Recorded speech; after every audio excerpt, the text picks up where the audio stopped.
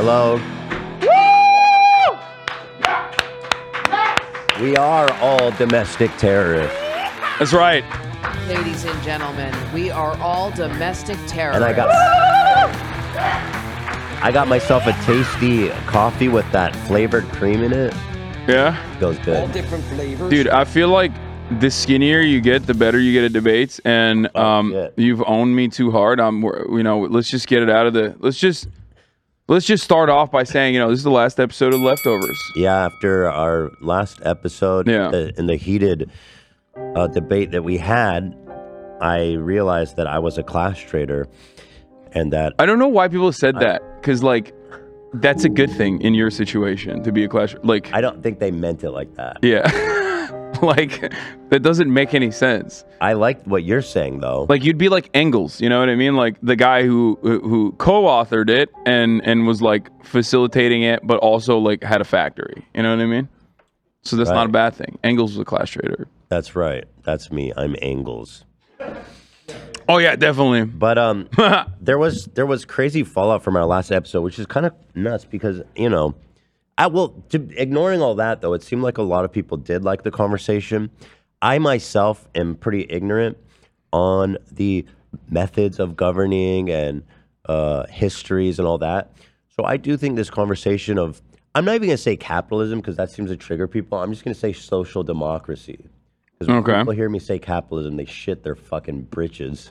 Yeah, because there's a lot of, well, first of all, we're online. So no matter what you say, people are going to be very passionate about it. One of the things that I do quite frequently is yell at people to be normal because people just have no fucking way of being normal online. So there's that problem. And then the other side of it is there's a lot of, baby socialists out there who are on their own journey. Okay. And they get really passionate. And the goal always is oh my God, we have to convert every single person to socialism immediately. Or anyone to the right of me is part of the problem. There's that too. But of course, it takes a while. It takes a while to engage in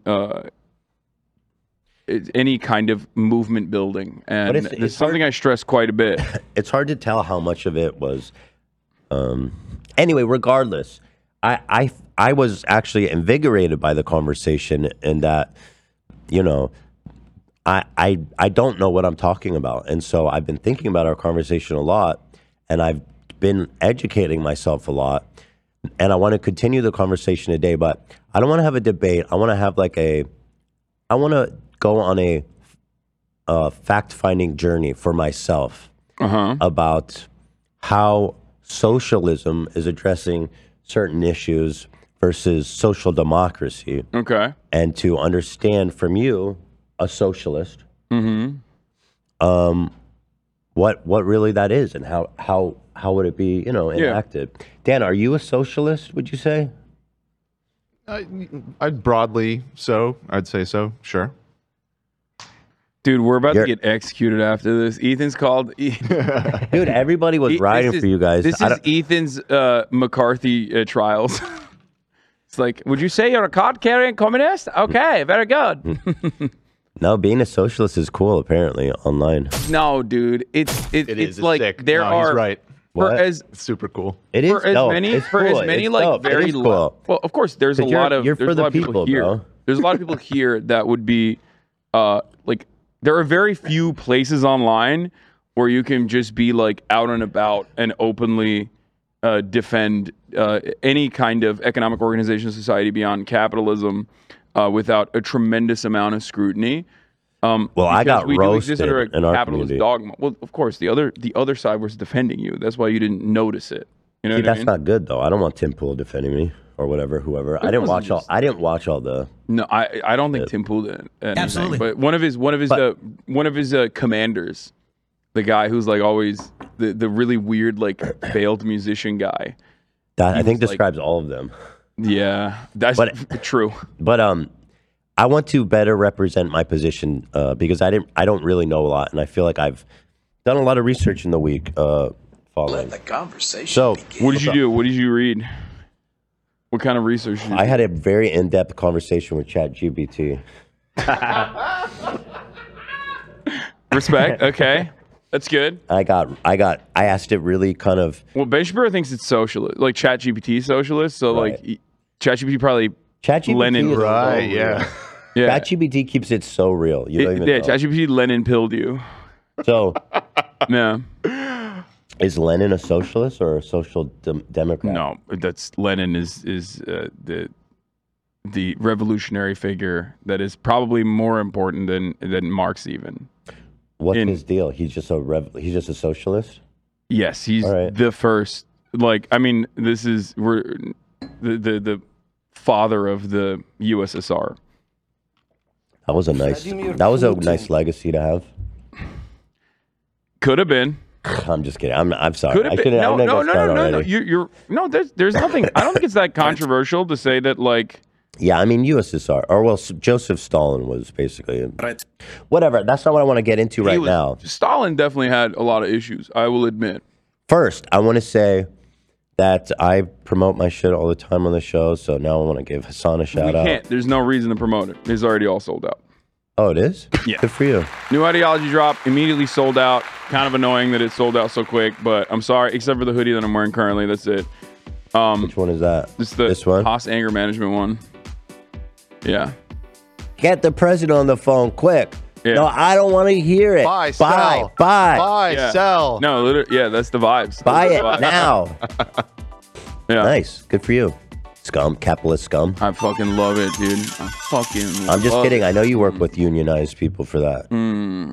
Of course, teddyfresh.com is that sale going on. Support my exploited workers today. Still? It's ongoing. Most of it is gone, but it's worth a browse. All right, so I don't want to do all this news shit. I want to get straight into it. Oh, I have a separate doc. Okay, that's why I didn't see it. Hold on. This man has his own doc, dude. Oh, Well, no, shit. because I put You got some notes. That's fair. what email is this? I say let the conversation begin. All right, let me just share. While you're looking for that, though, When can I the just chat said chat CCP. chat CCP? good. That's good. That's really good. That's funny. I love that. I'll just announce some breaking news I saw right before we went live. But Rupert, our boy He died. Rupert, did not die. Yeah, he died. he didn't die. Yeah, can only hope. But dude. he has stepped down. The Rupert Murdoch era is officially over. I've seen enough secession to know that he's going to come back. That's Actually, not a bad assessment. he's not going to lose. Yeah, Lackland is the fail son. He's not sure. going to be able to fucking pull through. Yeah. It's bullshit. Where's my document? Dude, first he got cucked by Tucker Carlson and then like had to divorce his fiance that he was going to get married to, and now he's like leaving his empire behind. What's happening to Rupert, Happening to man? Rupe. Ruby, you've lost your touch, brother. guy I Rupee. had sex with who smoked crack with me. That's what he wants to do in his retirement. Yeah. He wants to go out with style. Okay, here it is. I found it. That would be so much better than whatever the fuck he did up until this very moment. Smoke crack and die. Just like go out and style. You don't even need to die. Just like have gay sex, do crack, I would do hair in my retirement. I wouldn't mind doing heroin Right? just to ease out. Just be, just Gay. fucking. Because like, who cares if you get all strung out? And it's like, who gives a fuck? You're like you're making an argument. You're for, making the best of your time. You're making an argument for palliative care, which I feel like What is that? it's like end of life, like death care, basically. Is that hospice care? They do that. No, I feel like there's this assessment from economists that there's going to be a major, and it's already started, a major boom in the geriatric care and palliative care. All the boomers are done. Because like the last, like what you would consider middle class of America is all in the boomer side. I mean boomer like in a boomer zoomer terminology. I mean like anyone over the age of fucking 50. Like actual basically. baby boomers. They're not actually, some of them are baby boomers. But they are all the people that are like desperately holding on to like whatever assets they have remaining. Yeah. So now they have money and they're the only people that have money. So you have to Right. figure out how to like get it meet from 'em? their needs. How do we get it from them? By insanely expensive. We should make a care and hospice shit care. like that. We should get their money, bro. Oh, we Yeah. should jack up the price of hospice get care their to kind fucking of money, extract dude. Yeah. all that money. Yo, that's my money. Give it to me, bro. Yeah. Here, take this fentanyl and shut the fuck up. Yeah, I feel like kinda that would be pretty fire though, like what you're saying. No, but seriously, what's the drawback to just going full heroin? Because listen, there's a reason people get addicted to it because it's good, it's fun. Well, wouldn't you argue that morphine might be better? But like, Heroin? there's massive consequences. Yeah, I mean, it's the same drug. right? In a way, It's just that a matter already of happens intensity with morphine but trips. there's no drawback because obviously you don't want to be an addict during the middle of your life.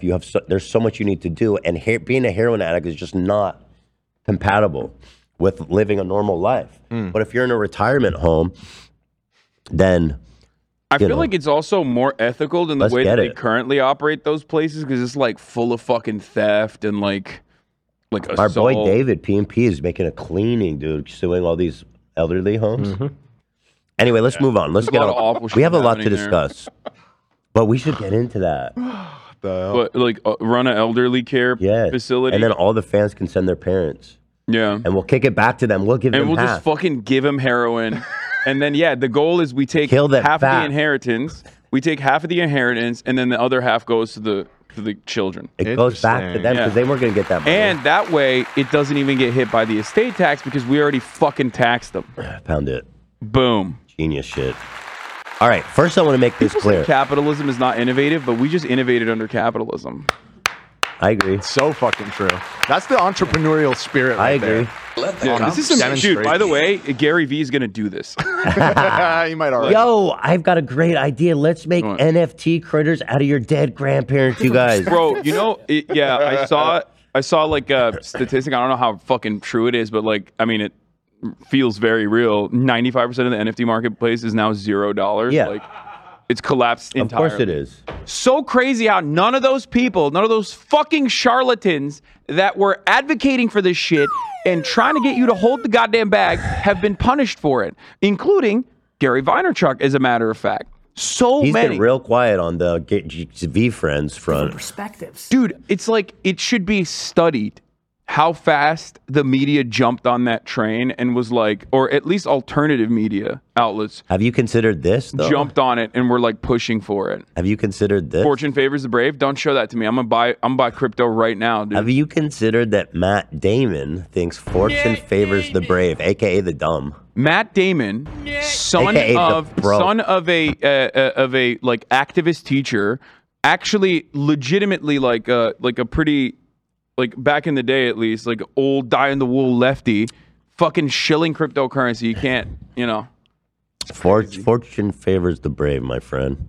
All right, so one thing I want to make clear before we engulf on this conversation is that me and you pretty much have like 95% crossover in terms of like our goal for the welfare of the people of our utopian society. Yeah. I mean, my guiding hope in social democracy is that you can take the both of best worlds, socialism and capitalism, and create a world where the poorest are cared for, where people can get free education, where people can get free housing, or not free but guaranteed housing, where they get a guaranteed education, higher education, and all this stuff. Okay, so let's talk about this now. My first question is this: given that, in a social democracy, we can regulate things like taxes, housing, higher education, sharing jobs, and all this kind of stuff, what are the problems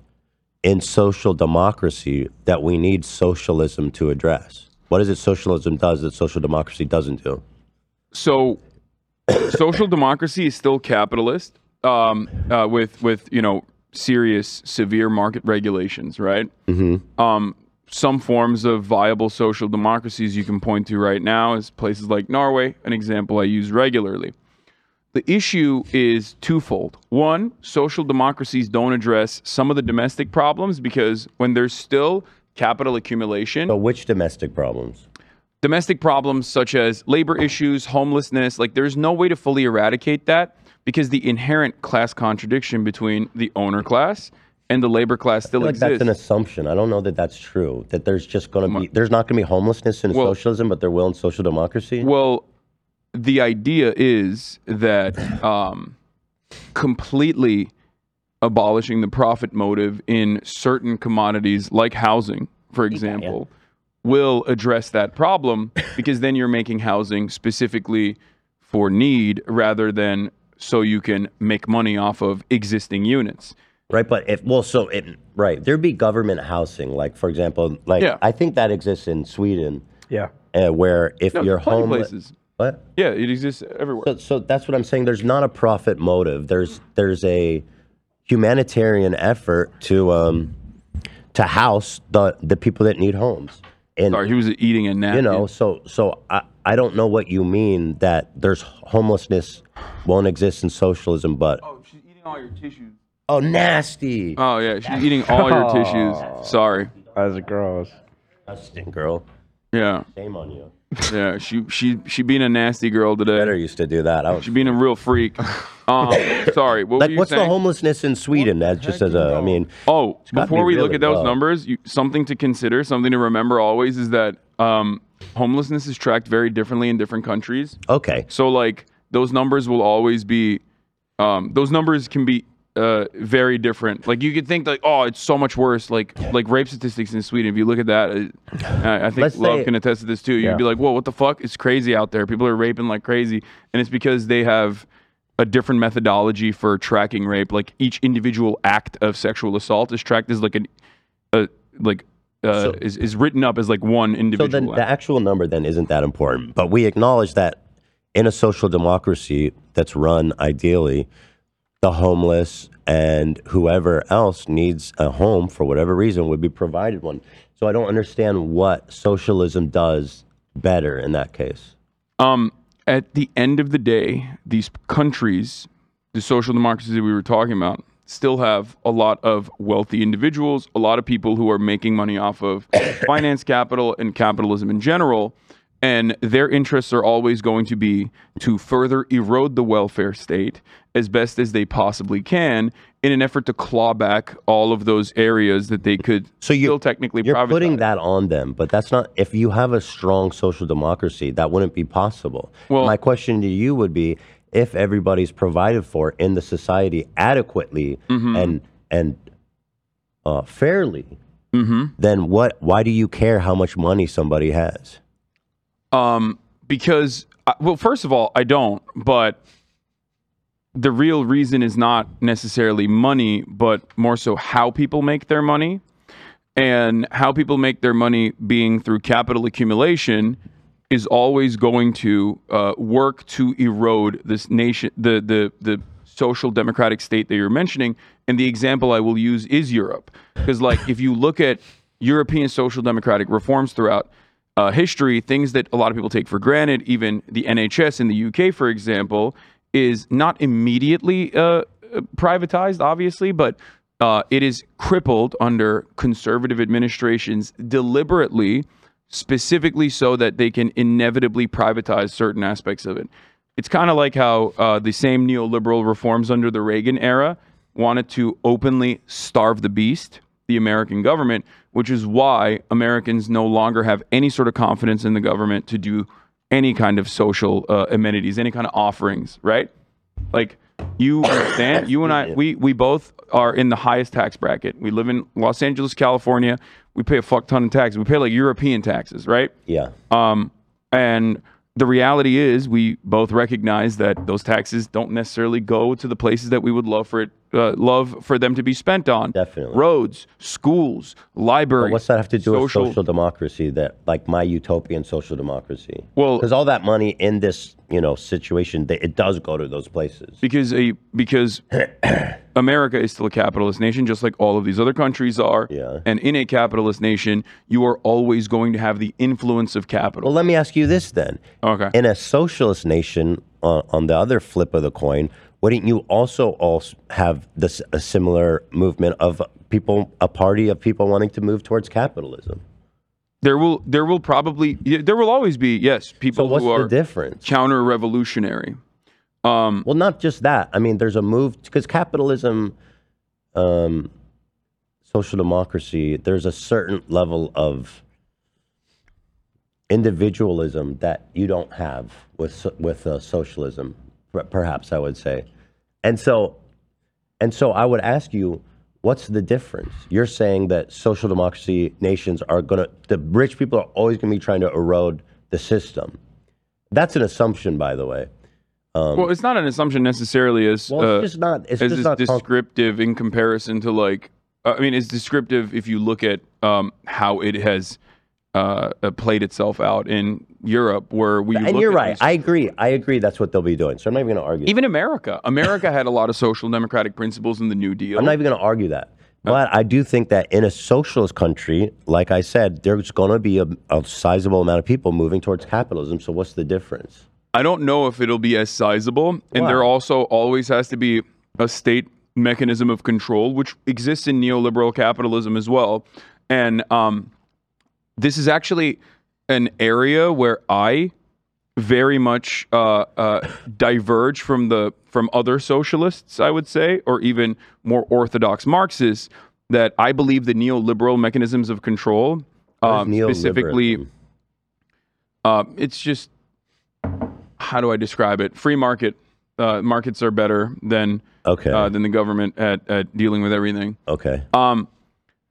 So I think that there is two different, as reductive as possible, there's two different types of control. Control is always going to happen. This is what the state is there to do, right?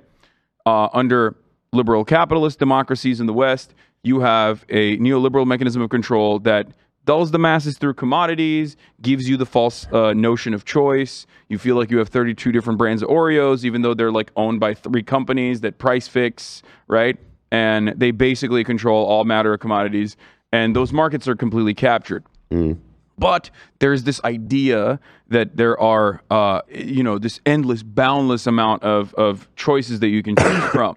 On the other side, the more authoritarian mechanisms of control, which have existed What's your opinion? I like the neoliberal one. I think that even in a socialist state, you should still very much give the people the false notion of choice and make it feel like they have a say in the process while doing the bidding of, I mean, it's a pretty cynical worldview, but I think that, that's what states are supposed to do. Let me ask you this. And that will create a structure where there are significantly less people who are like, I hate the system right now. I don't feel happy. I don't feel good in the system that I exist under. So I should, do counter-revolutionary capitalist reforms. Well, and likewise, I don't think there's that many people in Sweden or Norway who are saying, no, we need to move to a pure socialist because everybody there is provided for. I don't think there's a large. I'm speaking at. No, you're absolutely right. You're actually 100% correct. So like some Orthodox Marxists actually hate the welfare state for this reason, because the welfare state is a continuation of capitalism by offering certain amenities. Seems like the liberal capitalism has thrived and has created a structure where like the inherent contradictions that exist under capitalism that I think everyone would agree with, including yourself. Those inherent contradictions become a little bit more muddied, and they never end up getting to a point where they converge and capitalism erodes into some socialist formation. Let me be, I guess, more specific. If you're in a socialist country, is there one party or multiple parties? It depends. I mean, because one party's scary, right? Can we agree on that? A one-party system is not a good system. I think you and I would agree that we... No. I'm just asking you. I don't care about the United States. I'm asking you about socialism. I think that there are different forms of governance, and the United States is not that different. I don't care about the United States. I just want to talk about a socialist I think country. that no matter what happens, the state does what the state is supposed to do. You can either do it at the behest of your citizens because you genuinely, earnestly believe that, like, that is the best possible way of developing a society, or you do it at the behest of capital owners and capitalism. So you're saying you don't think it matters if there's one party or... I don't think it matters as far as I care about direct democratic participation in local local one-party systems with socialism or communism has pretty much always been a catastrophe, Yeah. like a humanitarian disaster. No, I agree with that. There's just so much risk in having one party. I agree with that. I think that a multi-party system is obviously going to be better. My point is that it doesn't even matter if you have a parliament. It doesn't even matter if you have a multi-party system. The changes that are being made in one direction or the other are oftentimes incredibly marginal. And the differences are not born out of like the party disagreements. The differences are born out of like genuine material conflict, like even including like the Civil War. It's never like the kindness of people's or like one party of individuals being like, we are kind, we want to do good things, and the other side is bad and they want to do bad things. So what I want to say was this then. If you're in a socialist country with multiple parties, and one of the parties is a capitalist party, which would surely exist. Yeah. What would you do if that party started gaining momentum? And it was clearly like people wanted that route. They wanted that route. Yeah. So what do you do? I think I would do what America has done, not to the same degree. Which is what? Not to the same degree as like McCarthyist trials or anything like that. But I would offer additional amenities to ensure that people are comfortable and happy, because I feel like But what do you do if they're like, nah, fuck that, we're doing capitalism? Well, if everything is given to you, at that point, if every single thing is given to you, if all of your problems are solved, which I think we can both agree is not under capitalism and has not happened. No. If all of those problems have been solved, then there is no need for conflict of that regard. But they're saying, no, we want ultimate, because they're like, yo, this is a free country, right? Well, we want to do capitalism. Yeah. We think the market should regulate the prices and shit. Like, we don't think the workplace should be socialized. Okay, that's a great question. And what if you have to ask why though at that point? Because people never can be explained by why anyway. You know what I mean? Some people are gonna be dumb. You're right. It's like you don't. It's just gonna exist. You know it is. Yeah. And so if the will of the people is to go back to do more of a social democracy, is that something that a socialist country should move towards, or should there be resistance in the government to keep socialism? I think the resistance should be akin to how capitalist governments have resisted historically any kind of socialist movement, not to that same degree of violence, but I think that yes, the solution to that would always be education and offering more re-education. Re-education, certainly, yeah. I know that that's like a trigger put them in word. Camps. No, not like that. I know there's a trigger word because everyone goes, "Oh, re-education." What do you mean? Like immediately people think like, "Are you China talking does about that. Are you talking about like resident schools? Are you talking about the Xinjiang?" Yeah, 100%. They do. They do it. They did it in Xinjiang, which I think good, right? No, I don't agree with that. Yeah, I don't think it was good. This is something I have openly criticized as well. Like that's not good. The massive surveillance apparatus that they built in Xinjiang is not good. So what would be good about a socialist re-education camp for capitalists? It wouldn't necessarily. I don't think it'd be camps. I mean, it depends on crimes, right? Like, are people committing crimes at the behest of this? Because if there's a socialist state and someone is doing like white terror, let's say, or someone is doing South Korean style, purges of communists, which has happened historically in every country that America is aligned with, because they were anti-communist, where they've launched, military dictatorships, whether we recognize it or not. Those things have happened, right?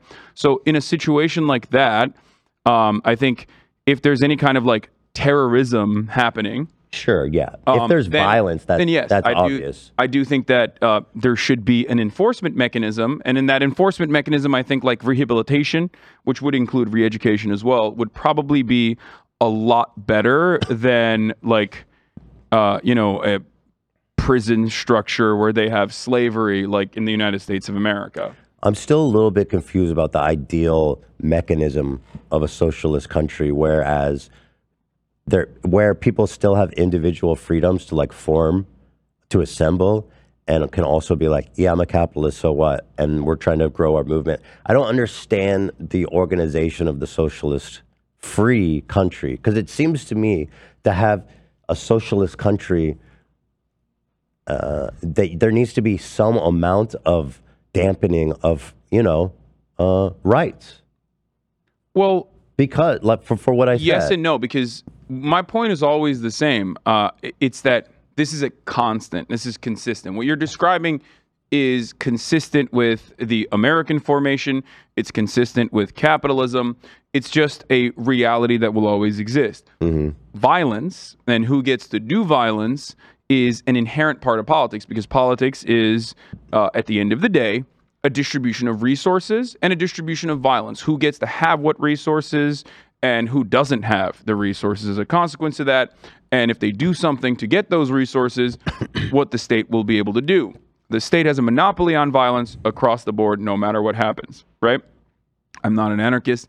A lot of anarchists will get mad at me for saying this, but the state should have some level of a violent mechanism, because no matter what happens, and there's different forms of violence as well. The structural violence of poverty, or direct violence in the form of military boots on the ground, military warfare, imperialism, police violence, police brutality. These are all different forms of violence. There will be some exertion of force required to maintain a socialist country. Yes, not just a social country, any country. Sure, any country. Yes.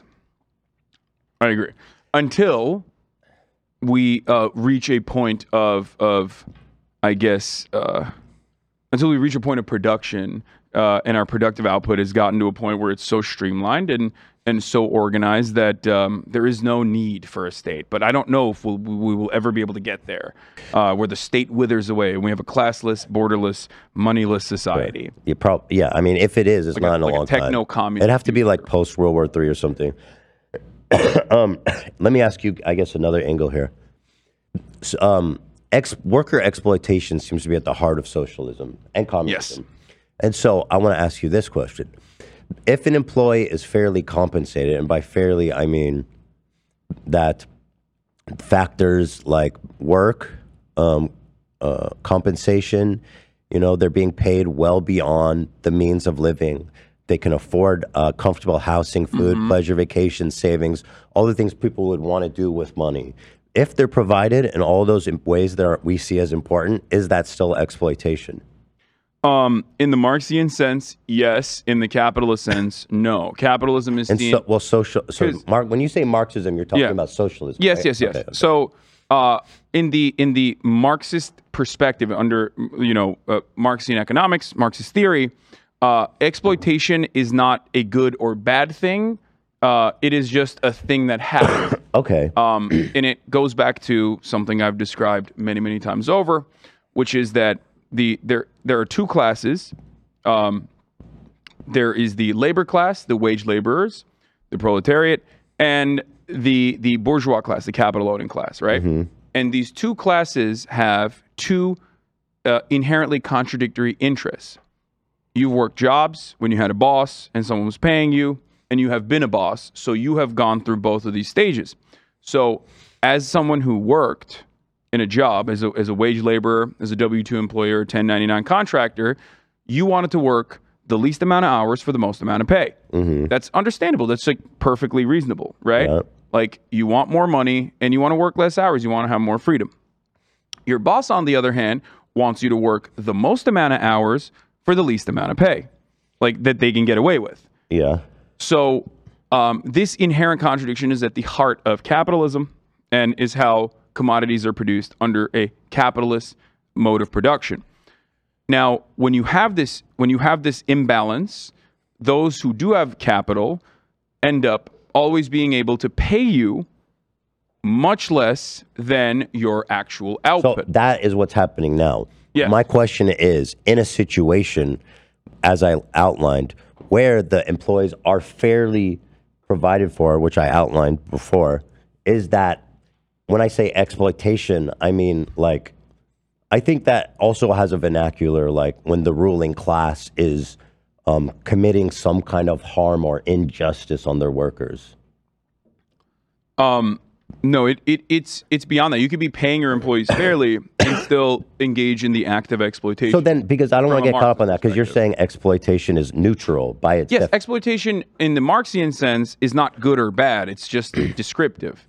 A lot of what Marx has talked about with respect to capitalism is descriptive. What does he mean then when he goes the exploitation of workers? Clearly, he wants to end the exploitation of workers. Yes, of course. So is it still exploitation of workers if they're fairly provided for? Yes, because the fairness in this regard is not met on the metrics of like living standards, but instead on the metrics of what their output is. So when and this gets into the labor theory of value. Excuse me, right? goddamn. The labor theory of value, which is different than marginal utility, which is what we use currently when we ascribe when we say this is this much, like something is this valuable, right? Ice cream is $4.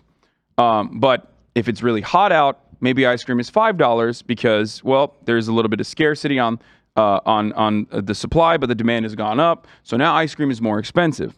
Whereas from a Marxian perspective, the value of that ice cream is stable. It's just what kind of labor went into the production of it. What were the resources used to make that ice cream? What kind of capital was put into the ice cream factory? So even all if the of that, employee and then also the moving part in that situation would be the labor of it. If the employee is extremely satisfied, Yeah, and they feel well provided for, I mean, in a sense, it's like, who are you to tell him he's being exploited? well, you're Again, I You're know saying you that want to again get because, like, caught up on because that, it's the not- definition of that word, but you know what I mean. Yeah, no, I understand. It's what I would say in that situation is this, right? Relying on the magnanimous nature of your boss Yeah. and hoping that like your boss doesn't succumb to greed and choose to change certain things about your workplace conditions can be great. And there are people like yourself out there who are, as far as I understand, pretty good bosses, right? But that is never going to be that's never going to be the Right. constant. That's never going to be the case. But in social democracy, Yeah. you set up the bumpers, you set up the systems where Yeah. they have to do that. Well, That's the bare minimum they have to do. well, and then we go back to the erosion of the amenities that I the don't feel state like that's offers a and the strong enough regulation. argument to say socialism's better. No, as long as there is some kind of capitalist compensation in any sort of sector, they will always choose to monopolize. This is what most companies like. This is what every company does when they become a company, a corporation. Their job is their goal is to inevitably become a monopoly. You can do that by rent Well, seeking. so what? So what? If they still have to follow the rules. Well, no, when you are becoming a monopoly, Yeah. you are either engaging in horizontal integration and expansion or vertical integration and expansion, mergers, acquisitions, and what Amazon has done, for example, in e-commerce is a great example of this. And when you get to that point, especially under a capitalist state that still has market reforms, you end up using the additional capital that you've accumulated in the form of profits from your workers to lobby the government and erode the safety nets. But you're talking like it's a guaranteed. And again, I It go has back. been a guarantee every single time. And it's been a guarantee by the same metric that any socialist country devolves into disaster. I mean, it's not fair to put that out there like it's just given. Because on the other flip coin, you can say, this, like I mentioned, socialism. There's going to be people moving towards capitalism. So socialist But it's nation just states, it's too hypothetical. Socialist nation Too states, however, hypothetical. historically, most of them at least, have not eroded or been destroyed due to like people who are just like, I want to be capitalist. Usually those people are being goaded or supported, facilitated by a much more powerful nation that is using the inherent greed to their advantage to cause divisions. But the real material issues in socialist nation states, historical socialism, real socialism in the real world that has happened, has always been due to mishaps, famine, or the government exercising too much authoritarian control. Yeah, you could say the same These thing, sorts though. of things. These sorts of things are the real reasons as to why socialist nation states have failed. Not necessarily their economic mode of production switching over to a more labor-focused economy, and then also there are so many different types of socialist developments, like a socialist mode of production, that there is no like one absolute perfect one, and I'd be a liar if I told you I know which one it is. You know what I mean? So go back to the original question. Let's just ignore this theory that in social democracy, and I'll say this, obviously we have antitrust laws that are not good, that are not been effective in the least bit. Yeah, That's I would also ask you something why. you can regulate. No, but I would ask you why. Well, because our government is super corrupt. Why is the government corrupt? Because people are inherently flawed. You think the government's corrupt because people are inherently flawed? Corruption in that sense, I disagree with you there. Some people, not all people. No, That's another thing I said. I People know. are inherently greedy and people lost their mind. Some people are. Actually, reason- I want to talk about that at better length, but go ahead. That's actually a great take as well. We can cover that as well. Yeah, I do want to. I always butcher this quote, but I forget who it was. It might have been Mark Fisher, might have been someone else. But assuming that greed is inherent in human nature under a capitalist organization of the economy is like assuming the black lung is inherent I'm not in human saying nature capitalist. if you work at the fucking coal mine. See, that's not a good analogy. Because no, you're In my right. opinion. Greed is a part of it. Self-interest is a part of it. Not greed necessarily, but self-interest is a part of human existence.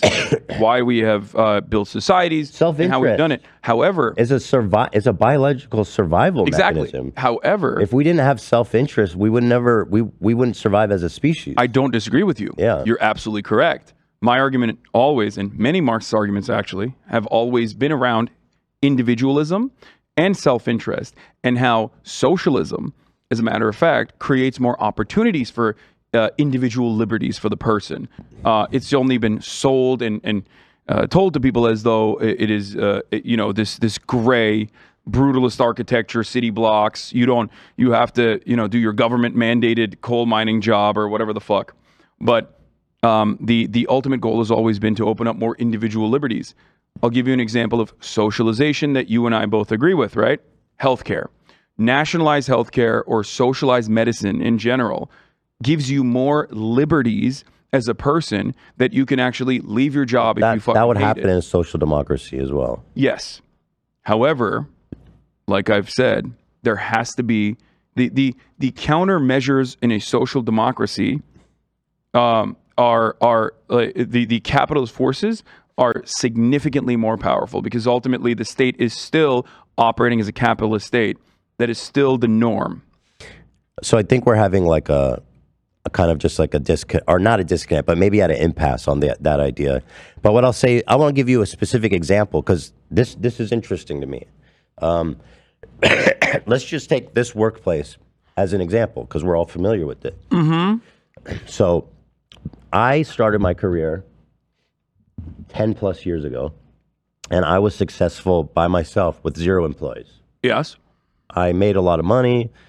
I did well for myself.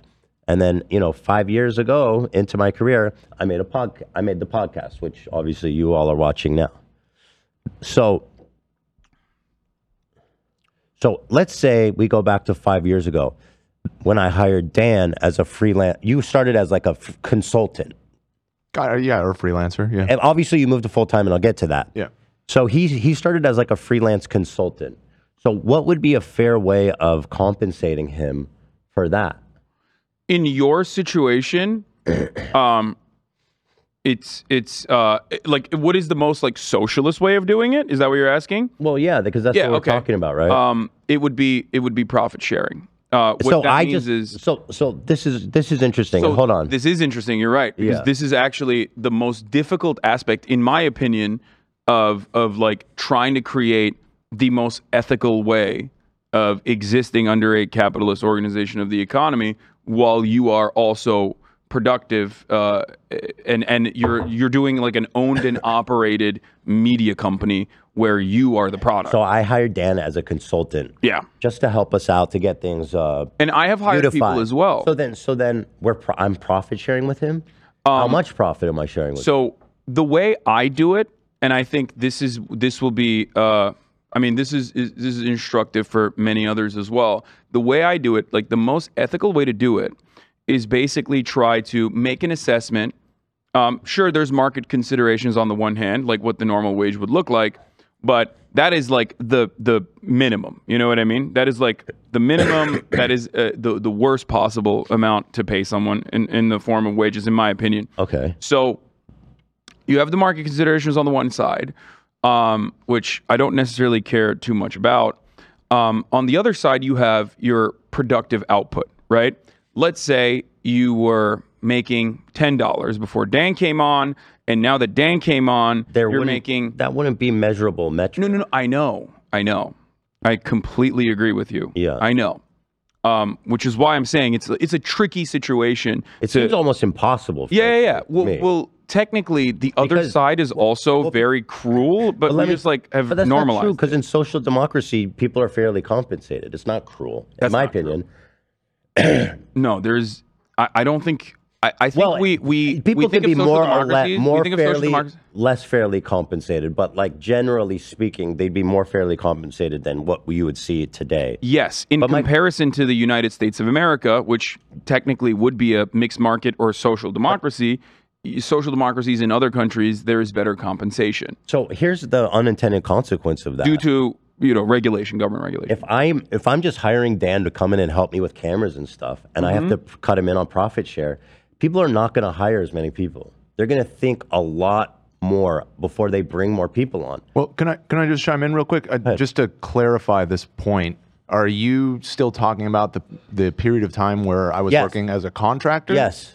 I haven't gotten to the full time yet. Well, we're going to move to that. Right. I will just say that at the time, I was essentially operating as my own business as well, because you weren't my only client at the time. Right. Okay. I did that professionally for a lot of people, and you were one of many people that I would come and do shows with until you offered me a full-time thing. So just because we're using the specific example, I just wanted to clarify that, because I think that matters in what the dynamic was when we were initially working together. I don't think that matters in such that I'm more focused just on the profit sharing. The reason why I was bringing up the implications on to a business and business owner of that. Okay, but the reason why I was bringing up the revenue is because let's say you were making you're making $10. Dan comes on, now you're making $15. Yeah. Right?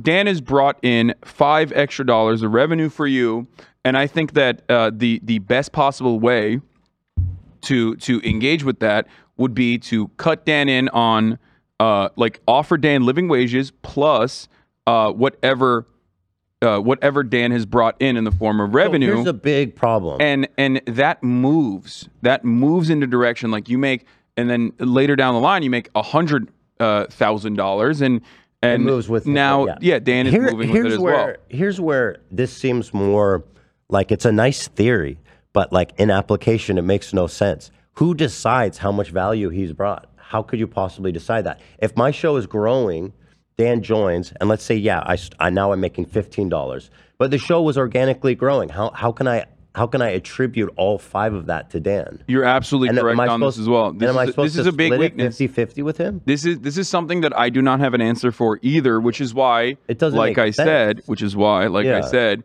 you make do with you try to do your very best. This seems like a big problem to say you don't have a solution for if you're advocating for a socialist society. I agree, which is why I always... It doesn't seem like it's ready. Well, can I just chime in on this? This isn't theoretical. There are lots of companies that do profit sharing. I do this as well. I know, but it's not like... But like let's big say companies. this. And they have various methods of how they do it. There are ways that do it that make sense. I do this but the way that socialism does it in the purest sense is like Dan joined 10 to 15. Dan gets half of the 15.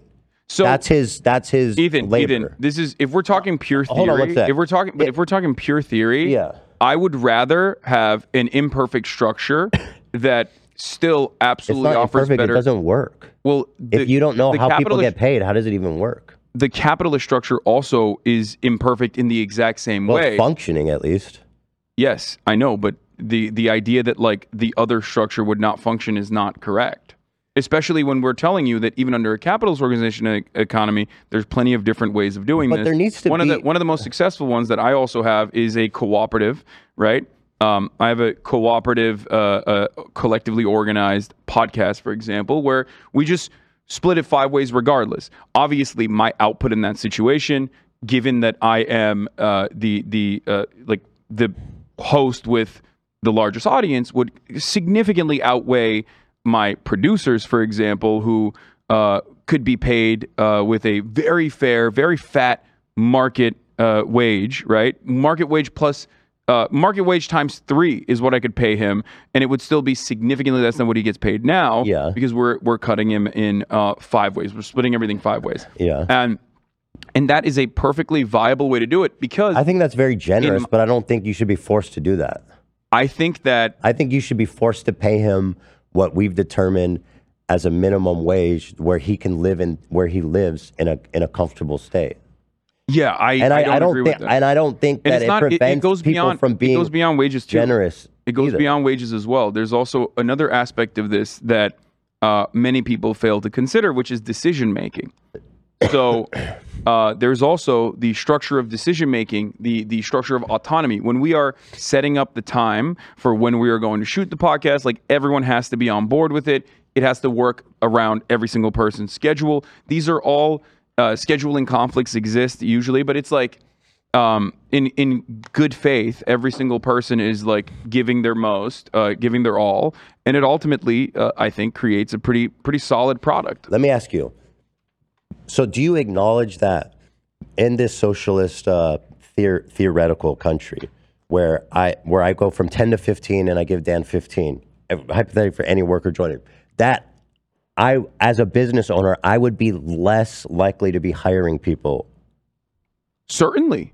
And that's not good, is it? No, I don't agree with that. I don't think that's necessarily a bad thing at all. Because, like, I don't know, because, like, I've gone through a lot of people that did not work out. Mm-hmm. And they were hired on, like, let's say, you still fire them. Exploratory.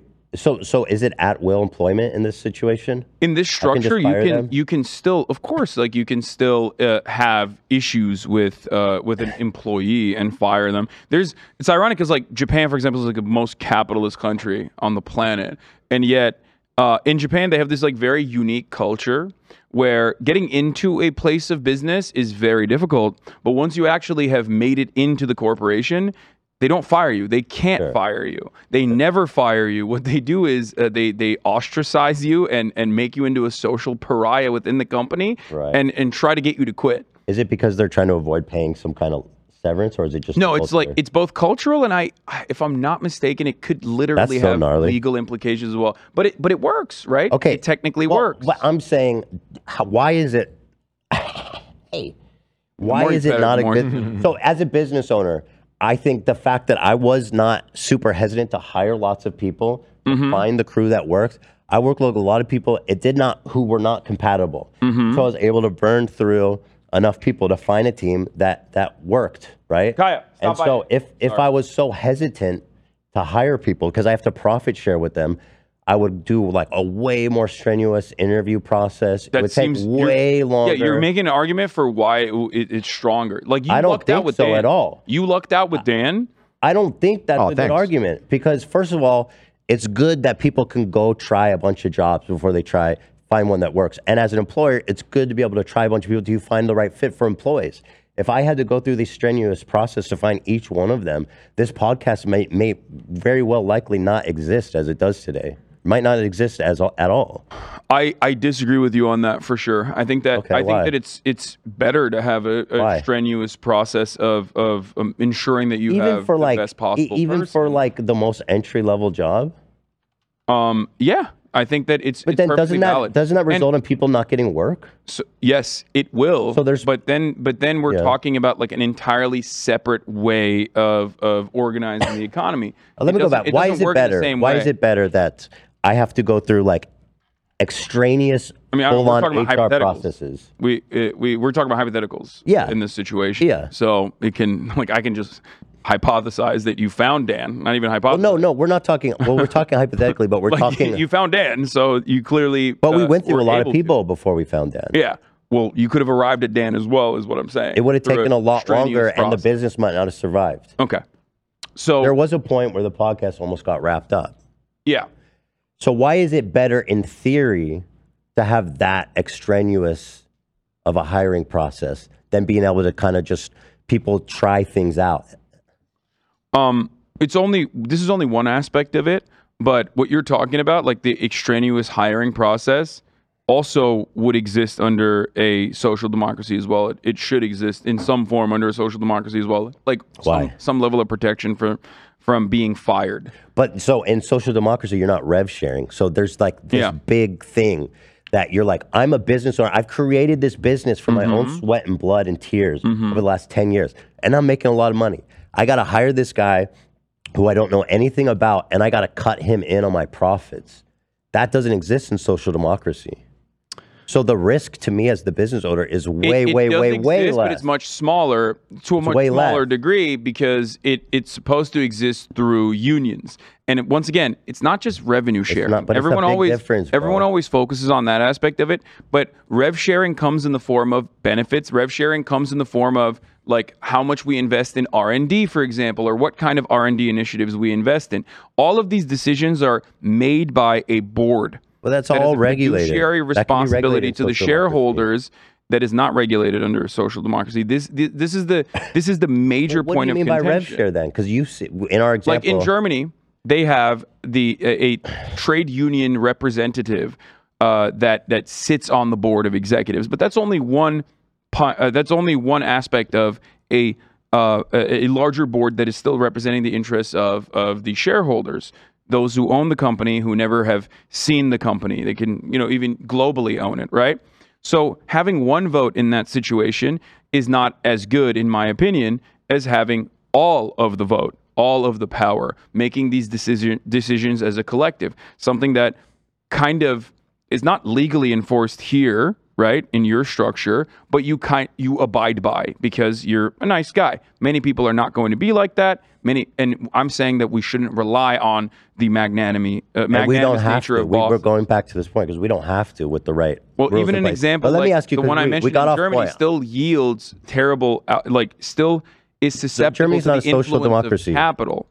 Let me ask you this. Wait, yes, it is. Germany arguably is. Yes. Not as much as okay, I don't know a lot about Germany, so I'm not gonna. I don't want to get into that. America is a social democracy as well. The problem is, like, American social democracy is a laughable example of. So let's social not use it then. But going back, why is it better? Because I don't think I ever got an answer to have a strenuous hiring process. Why is it better to have a strenuous? When you engage in commodity production with another person, I think it's perfectly valid to ensure that this person is not going to be like a scumbag and cheat you, fuck you over. I think it's good business practice, even in a capitalist sense, to ensure that the person that you're hiring is not like some fucking random dickhead. That's just common sense. And the more you do acknowledge that. So you do acknowledge the hesitancy to hire people. I do. I'm not necessarily saying it's a bad thing. I don't know what. Okay, we'll move on. I don't think it's a bad thing. I guess a bit of an impasse again. And as companies grow, you have different people in different units that also are, engaging in hiring. Like, it's just that workers now have more of a say in which direction the company should go. And that's a good thing. It's not a bad thing. Worked for me for like a week. And on my business, I spent 5 years building. I don't want to give him a decision on where the company goes. I think that... Why should he have that right? Well, you know what I mean? I'm not saying the janitor comes in and unilaterally makes decisions. That's not how that works. But I'm curious how it does work. So it's communication. The other person is a human being as well. If you have a major disagreement, then you look for someone else to work in that position. This is how it works. Okay. The only difference in that situation is that you don't have the fear of like subsistence living at the other end of that bargain. Whereas like you have better amenities, better protections, and therefore you're more comfortable. You just mean good living conditions? Because the idea is that's what I'm already saying. That I don't think that makes socialism unique because we can provide good living conditions and benefits. We can, but we haven't. Now that, by the way, one aspect of social democracy that we've talked about is the domestic one. We have yet to even uncover the other much worse side of social democracies, which is resource extraction in the third world and imperialism.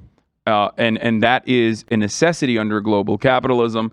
And that is the reason why we have the haves and the have-nots. On the domestic level, you believe that there is a regulatory agency that can make things more just. I don't feel prepared to have a conversation about the third world stuff because I'm not super familiar with it. Perfectly fine. But like I can. But you understand that like that's part of course. how everything works. Exploiting in the truest sense of the word is definitely what's been happening. Even on a capitalist understanding, that's like hyper exploitation. I mean, clearly, I think that all humans on this earth deserve rights and comfort and a right. You know what I mean? It is funny quality though. Of like, life. One thing I will mention in the domestic, going back to the labor force thing, is that like we're so susceptible and so programmed under capitalist dogma that we refuse to see a world outside of it, and we're so captured in that worldview that oftentimes the number one counter against a socialist governance or democracy in the workplace or anything like that is always like, what do you want, the fucking janitor just came in yesterday to make these decisions? Like, no one said he's the CEO now. I just want to understand how it works because you keep saying rev share. Rev share is only one component of it. Rev share can be democratically assigned. Say what? Okay, here is an example. When I first started the podcast, I was originally under cast. It was fucking terrible. We quit.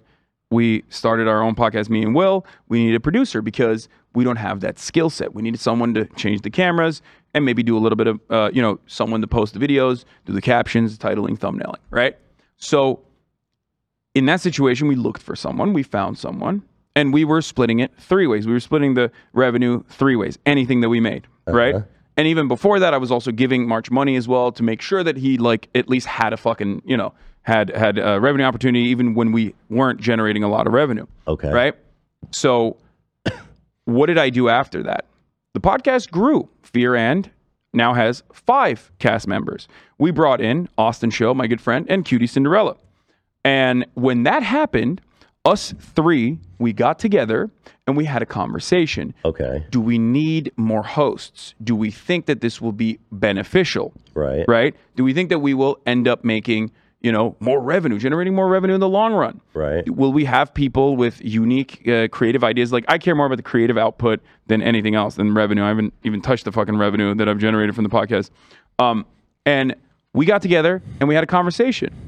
And I think that is a significantly more equitable and just and better way of doing business than me hiring March, me giving Will some money originally, like a fat salary, or maybe cutting in on the rev share for him, and then giving March like a super high fucking wage, right? Way higher than like the average producer, and then making these decisions single-handedly. Let me add another aspect to your example.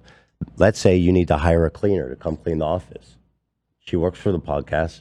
She comes, she cleans the office. She works full time. How do you pay her? The cleaner side of this is not like, I don't have an office like that, but the janitorial services, just theoretically, in a theoretical situation where we have someone that needs to do it, we would also get together as a unit. Okay, the existing company would get together and decide what level, just like hiring the 2 other hosts, we decide what level of revenue cuts we are going to take from our 5% to give you're making her to the a job other offer. person. It's not really that different than a salary. And once they get that job, and there are many different ways of doing this, but once they get that job, and let's say they worked for 2 years, 3 years, then they have a say in the revenue sharing structure and the power sharing structure as well. Because it doesn't have to happen like instantaneously. A lot of people forget that. My problem is that in the socialist economy, this is being regulated by the government. People can get together now and decide to do whatever the fuck they want in their company, and that's great. But in the socialistic economy, there's rules that says you need to pay her X amount of rev share. What you're saying is not true. Okay. You want to know why? Yes.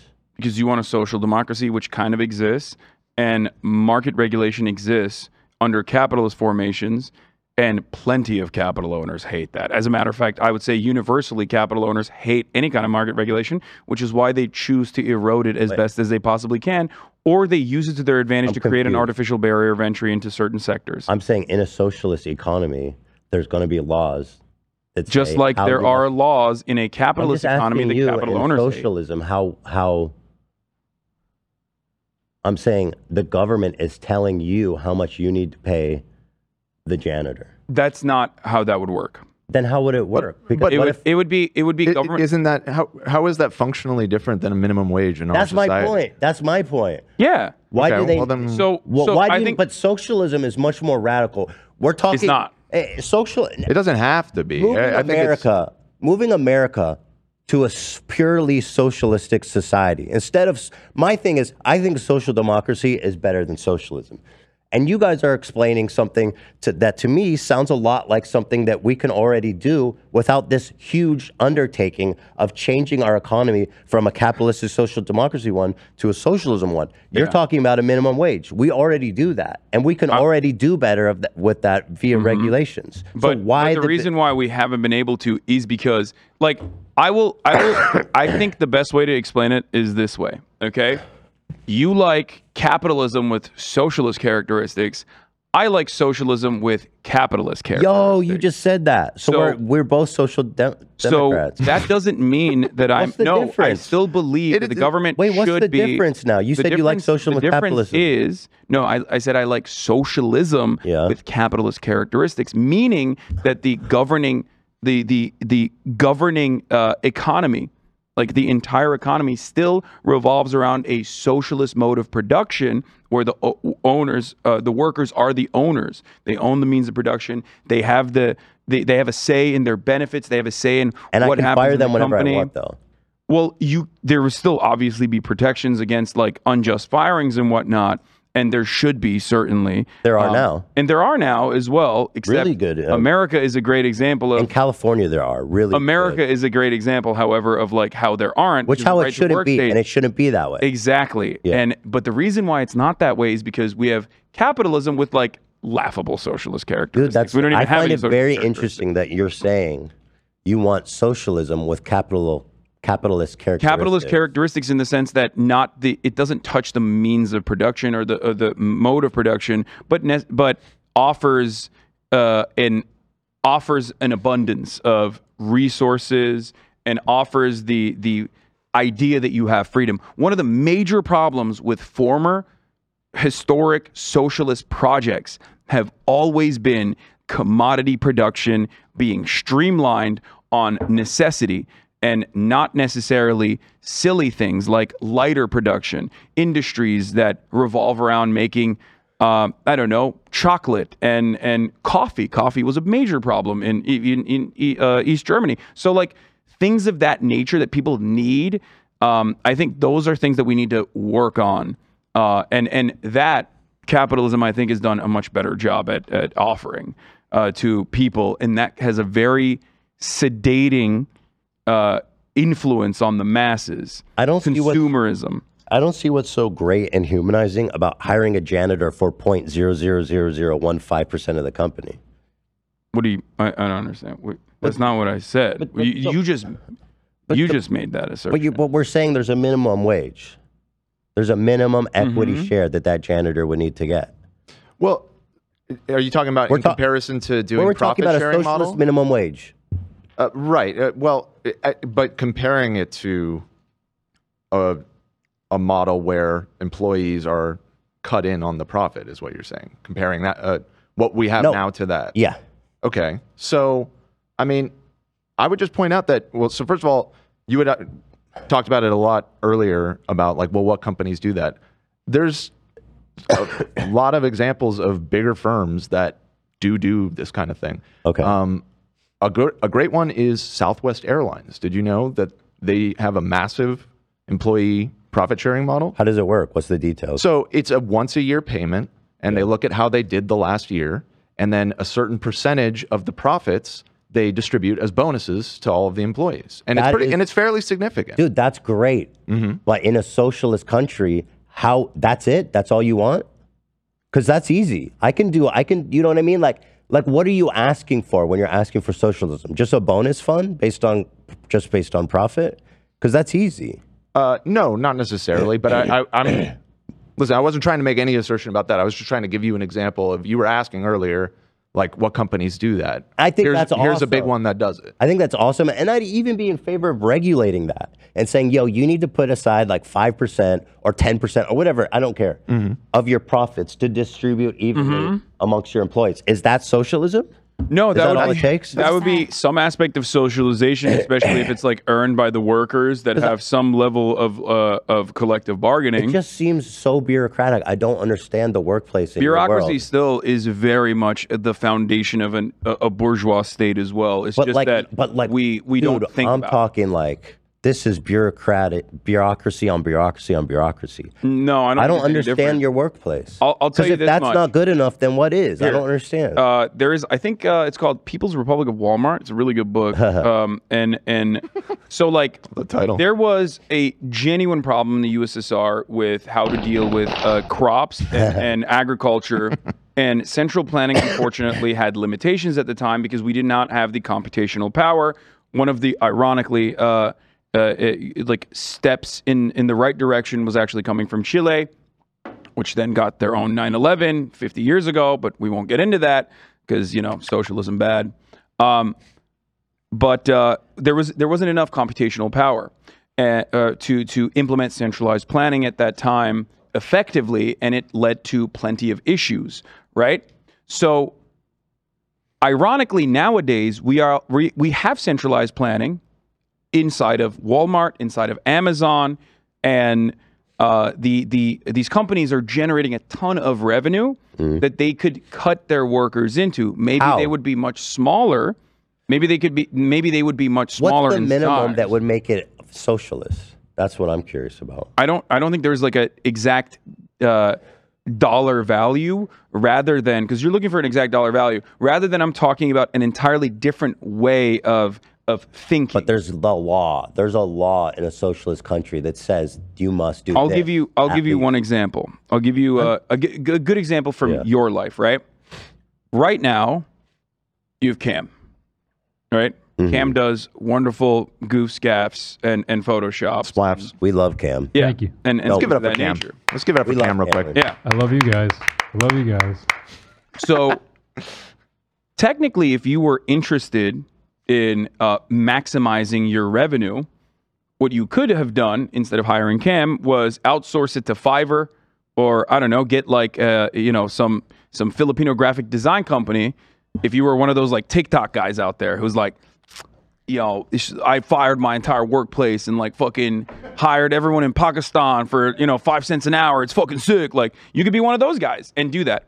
But the reason why you didn't do that is because you feel as though correctly that Cam yields better output. Hey, no.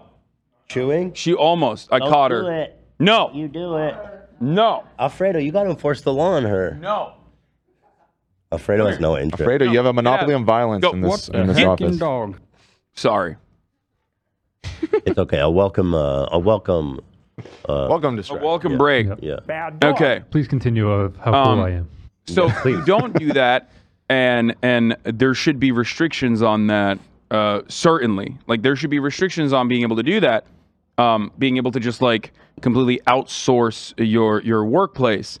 Those restrictions can come in a capitalist country in the form of tariffs, which many do. Protectionist trade or protocols exist globally, with the exception of the United States of America, which has some protectionist policies, but others that, most protectionist policies still benefit the interests of capital rather than the working class there.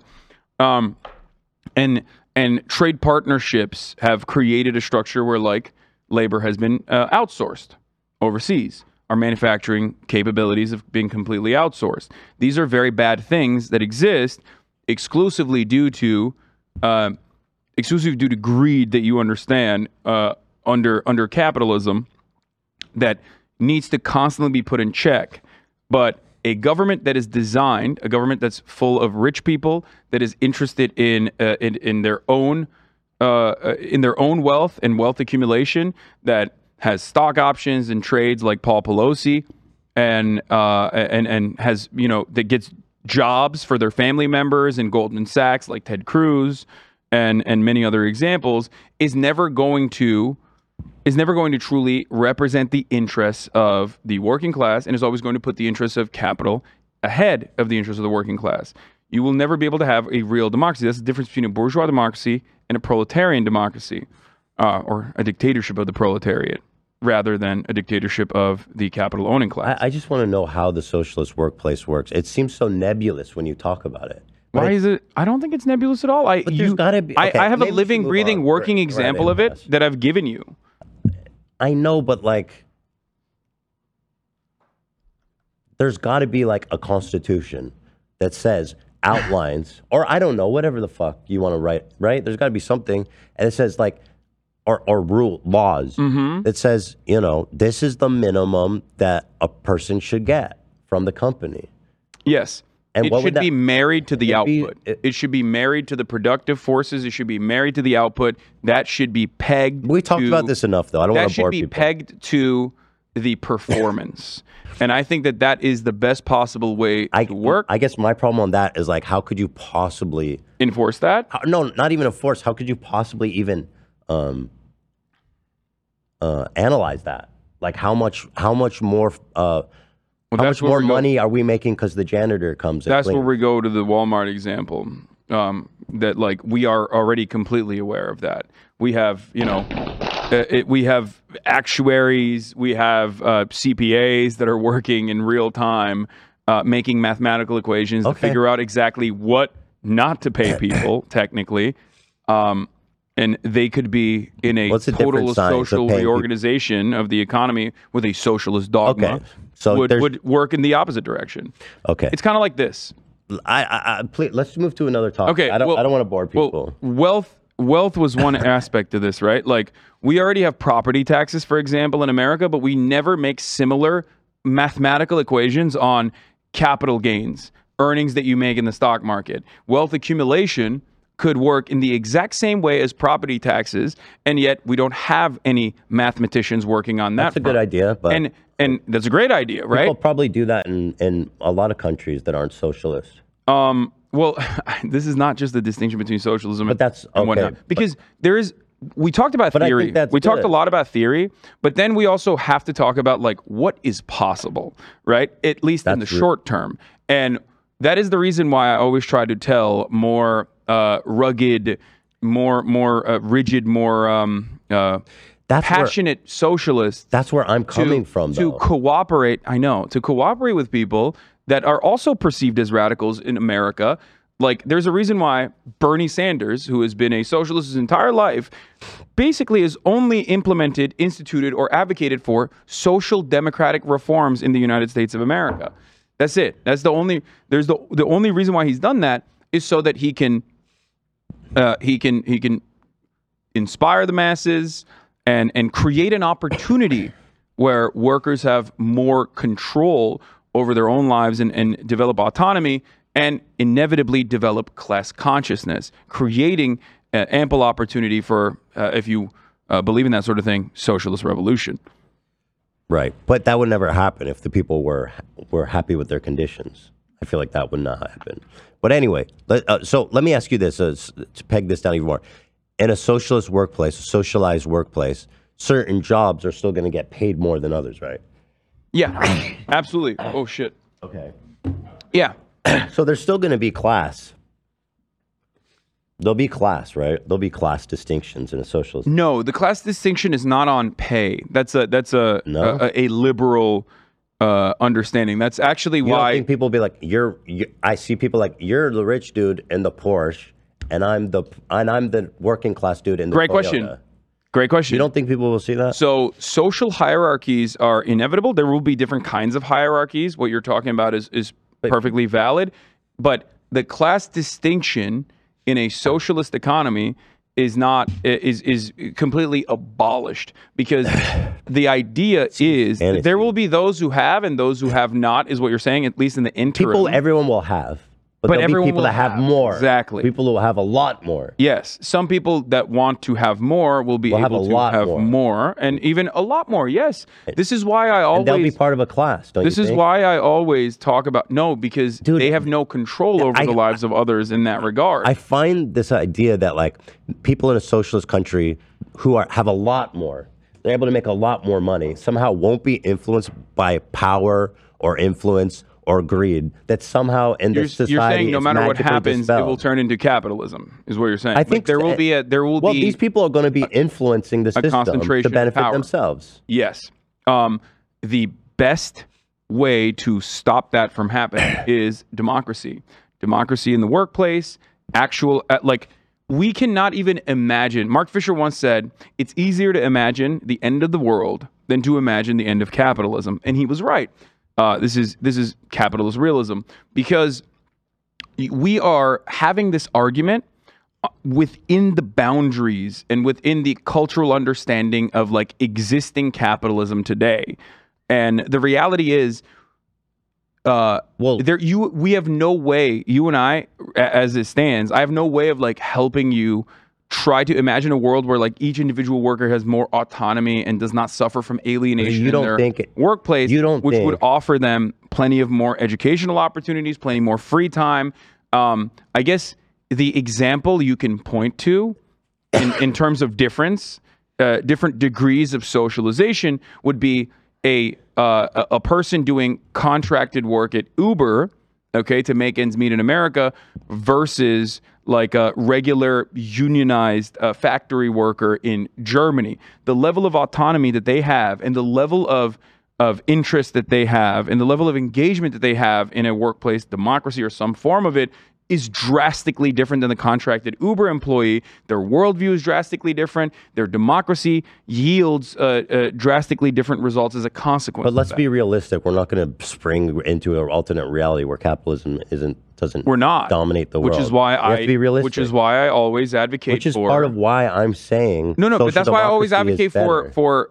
That is why I always advocate for, in the interim, social democratic reforms that will yield more opportunities for opportunities for workers to organize. Now, of course, you can prove you can. I want to follow this out a little further, because I think it's interesting.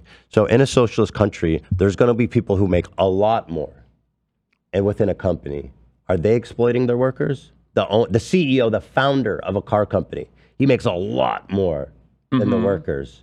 As long as it is democratically organized, in the sense that like every single person is like, no, your productive output in this circumstance is significantly higher than us, then yeah, that would be. And how do they determine that? Through a democratic process. They have like a vote for everybody in the company has equal ballot power?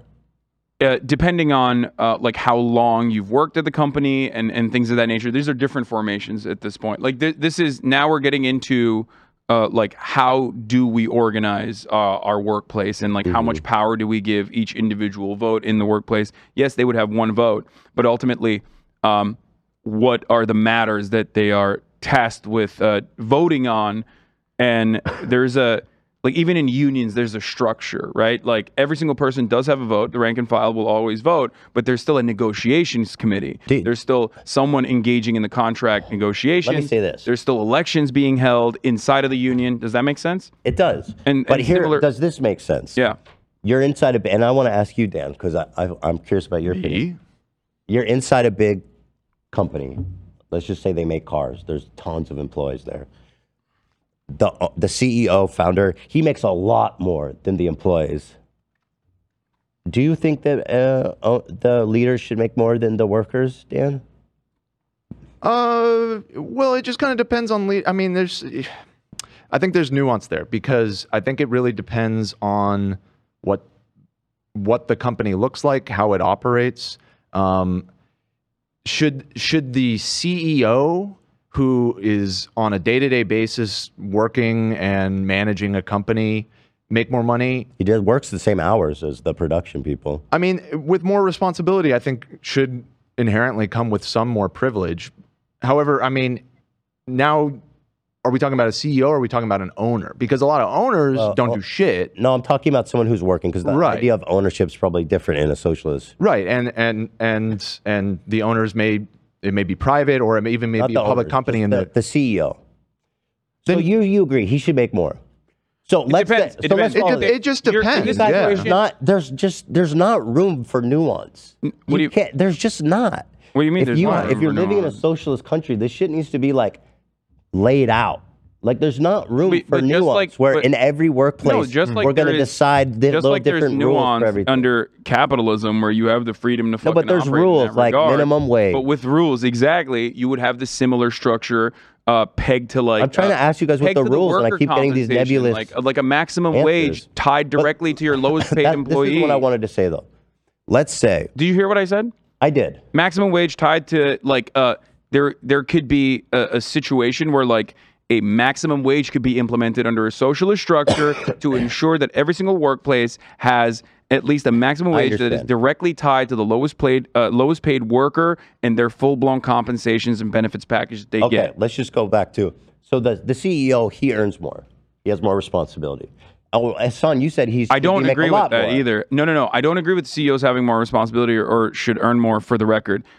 What? You just said No. that they should. If you're The an dude has the owner Porsche, operator, the if dude you're with an the owner Toyota. operator and you're literally fucking, I was talking to Dan about this earlier before you got here, but it's like the difference between what you do and the difference between, like, let's say a jewelry designer is that a jewelry designer can outsource their fucking labor, but you are the main product here, which is why it's very hard for you to see it. I'm using a different example. Yeah. Like a So if auto. you're a fucking jewelry designer and you are responsible for all the beautiful designs in your jewelry that's like super competitive, everybody loves it, everyone wants to buy your fucking jewelry. Right. You can still hire other people like designers to help benefit that process and in this make perfect better democratic jewelry. workplace, Okay. where everybody's altruistic, Yes. they vote to say the CEO should make more money than us. Yes. Well, the way that works would be slowly but surely as you bring on more people into your company or as you expand and you grow, okay, in a democratic capacity, you are taking away the earnings that you have right now and eroding it because you're giving it to some people that are coming in because you think that they're valuable enough to be able to paid that way to be paid that way. But that process is being democratically voted on, and ultimately, you know that you're doing that because you're in your understanding. Later down the line, if you care about this sort of thing, you're going to make even more money. Or rather, money shouldn't be a motivator. Money should not be a motivator. You're right. Why Like, does in my situation, why it's does not. the CEO care if his company makes more money? It's not. He's not going to make more money. No, it's in the long term, you are creating more stability this way because you understand that every expansion of your productive output, okay, every single piece of expansion on your productive output yields better long-term stability and more money if that's what you're fucking motivated by. But ultimately, that's not the main motivator, and it should not be the main motivator I anyway. think that's a horrible thing to say if you're considering socialism, that money's a motivator. That's like almost I think like some that's people, like almost like taboo. I feel like. No, don't worry about what other people say in this situation or what you think people will perceive from what I'm saying. Let me go back Because there's a point I that wanted part to is make. irrelevant. Okay, so let's say in a world where the CEO makes more money, do you think it's a possible or even likely situation that the heads of these companies who make more money are going to want to influence the government and their workers to vote or support legislation that gives them more money or more influence? Is that a likely outcome? Wait, can you ask that again? Sorry, And I within saw a a comment huge saying you were rectangular, and it fucked my brain up a little bit. I think that I think that yes, and I think that speaks to what Hasan was saying. I think that's what it speaks to what Hasan was saying earlier about why a lot of Marxists have criticism of social democracy, that lack of elimination of the capitalist profit motive part of the economy. It doesn't will doesn't naturally work. result in what you're saying. That's my point. So thank you, Dan. In socialism, the money motive doesn't. It's literally it's not compatible. It doesn't work because you're going to have people at the top who are going to want more. They're going to want more influence. They're going to want more power. They're going to want more money, and they're going to exert their influence, their status. Even if they don't make more money, they have status. Yeah, For there's sure. going to be They're going to be able to influence socialism shit. is not egalitarian in But the sense that there's you see like what I'm saying, Dan, that full-blown there's a equity. problem here? Socialism does not. Socialism only exists when you Socialism- remove the money motive, right, Dan? Socialism, and in the way we understand socialism, yes, the money motive is. Now we're talking about. That doesn't seem now like we're talking about something you want to eroding do. it.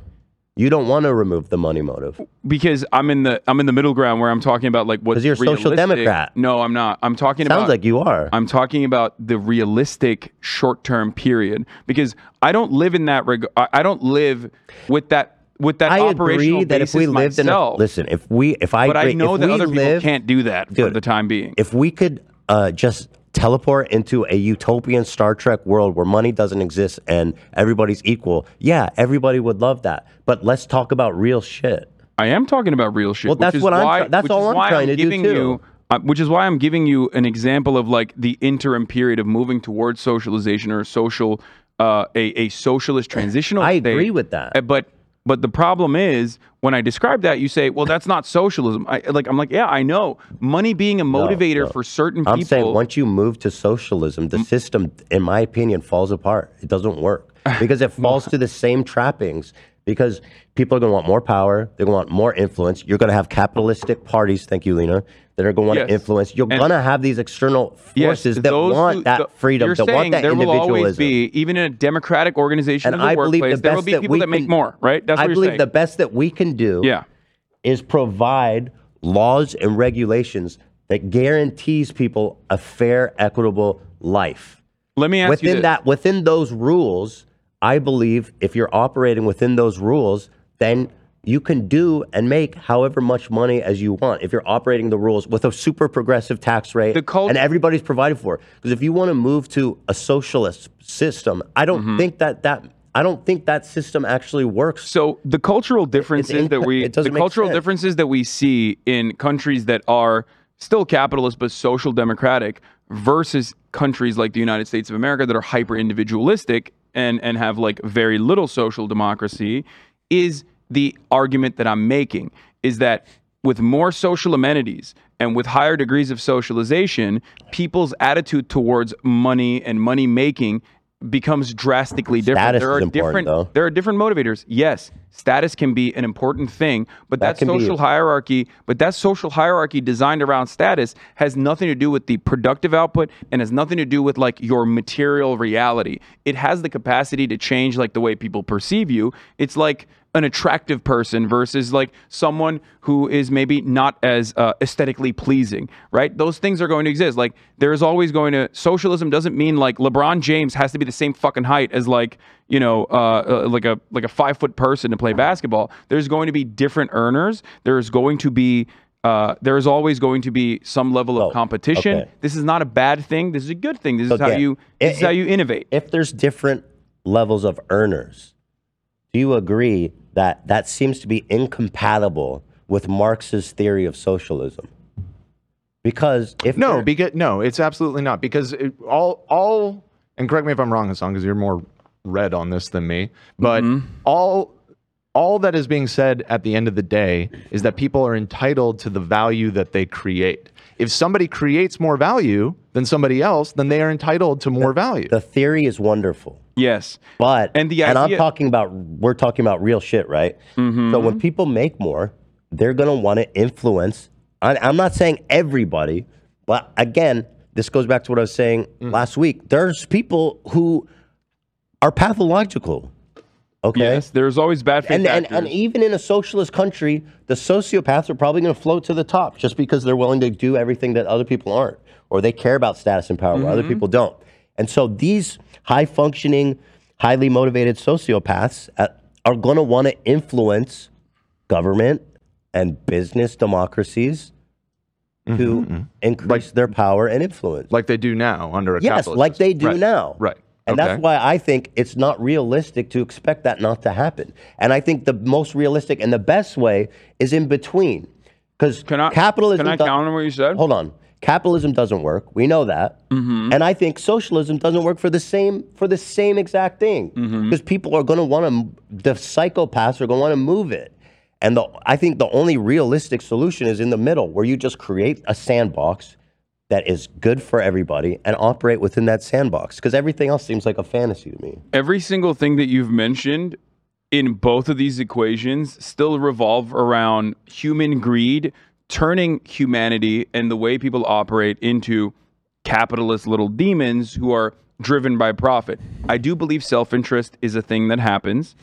That's certainly true, which is why you have to have certain restrictions placed upon people that ensure that they don't get out of hand with the level of power that they have. The way I describe it is this. In America, people always say labor unions are corrupt. They're actually really bad. They have a rigid hierarchy, and they are also susceptible to nepotism. This much is true in certain labor unions. There's been a lot of reform in the Teamsters and the UAW. Shouts out to that. No, what do you mean? Historically, there absolutely has been. I don't say that about. No. I know you don't say that about unions. My point is this, though. The way I counter that always is this. There's always going to be corruption. There's always going to be, bureaucratic red tape. There's always going to be nepotism. But I would much rather, if corruption is inevitable, I would much rather have a more just and more equitable, a more democratic process that at the very least, by its very design, like in the union structure, offers tangible benefits to the workplace, the workers, rather than the corruption that we currently experience on a daily basis under the capitalist corruption. That's the same thing I want.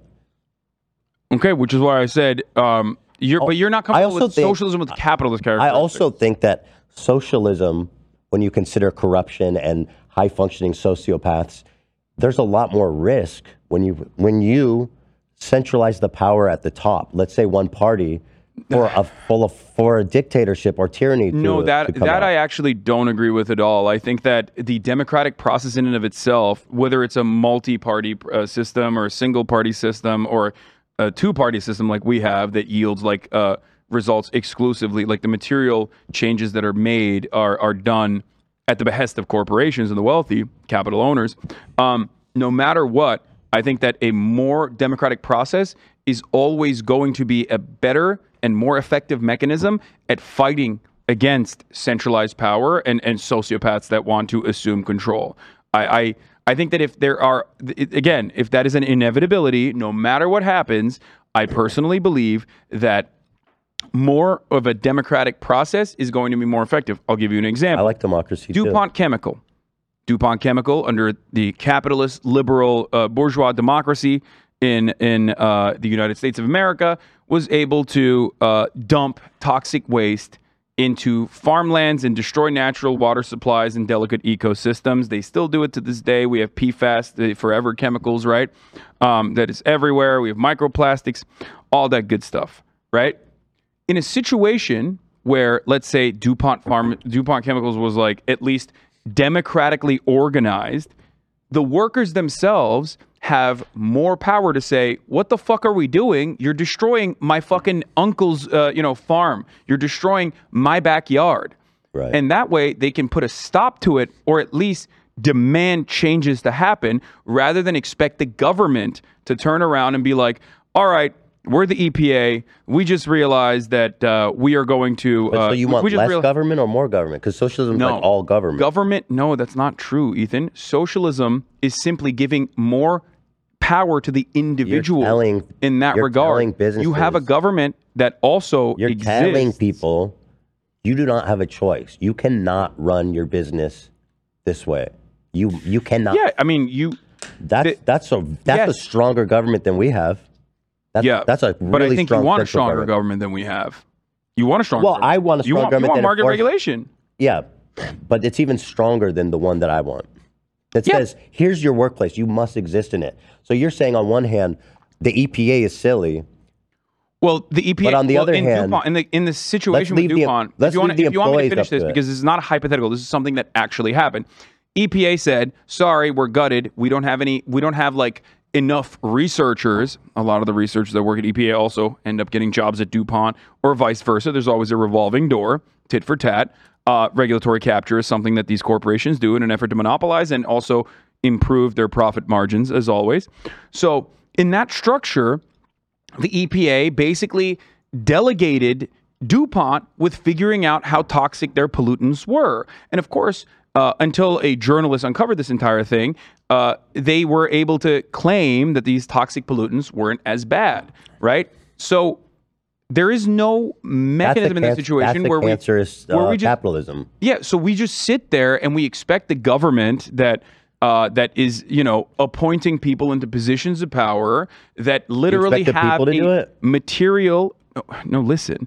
We expect the government to enforce certain regulations and restrictions that they do not, because the people that are placed into that position of power have no interest or need in placing said restrictions, or maybe even lack the know-how. Maybe people in the company do don't want to make less money. So maybe they don't have access to all the data that the CEO the beautiful has. part about that is that, at least historically speaking, what you're describing has never happened.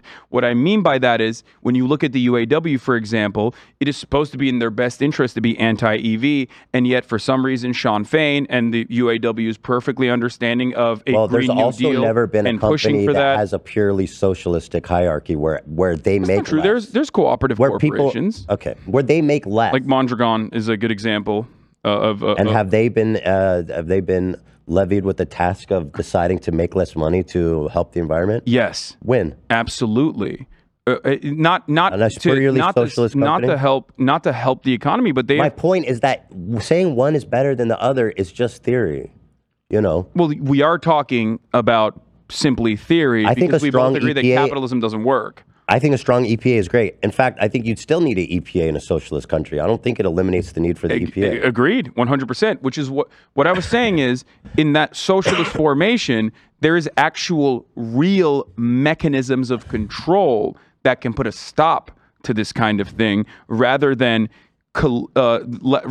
power accumulating in the hands of the few at the top of the corporate structure that then make these decisions, make these hiring practices to get these people in the revolving door. In theory, what you're saying is great. In practice, it would be great as well. I think in practice it would be great, but I don't think it's possible.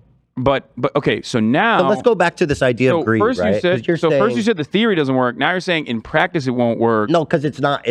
And what I mean is that you can't organize it that way. It won't work. And you know what I mean. But what I mean is that we do see different. You and I are in agreement that higher degrees of socialization is a benefit. Okay, we're in agreement. You like unions. You want workers to have more control. You want workers to have more power, more say. And have more autonomy ultimately. So you and I are absolutely in agreement on that front. So to say that doesn't work in theory, I think betrays. I'm talking about the workplace specifically. Well, yeah, in the workplace as well. You're in agreement, no? That's a huge difference. We spend 80% of our adult lives in the workplace. This is the most important and place I believe for it should be political regulated. organization. Listen, we seem to have a disagreement about like greed.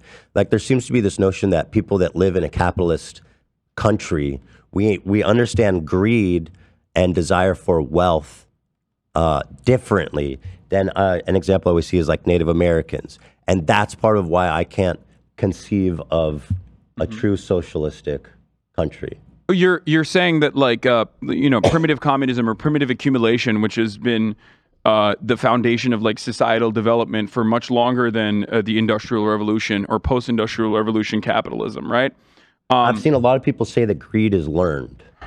That if you grew up in a pure socialist society, no, absolutely, self-interest is a real thing that people have, but people can be taught, and people can learn that the collective aspects of societal development are far more important for self-interest than the individual, the hyper-individualistic, like I'm gonna get mine, fuck everybody else. So the point of going to this greed discussion is to talk about like human nature, and that I believe that in a perfect socialist society, there'll be forces of influence of wealthy people, people with status, people with power, wanting it more for themselves. Mm-hmm. My argument I believe that that's that's innate. Yeah. If so, first of all, I don't think that there's a biological imperative.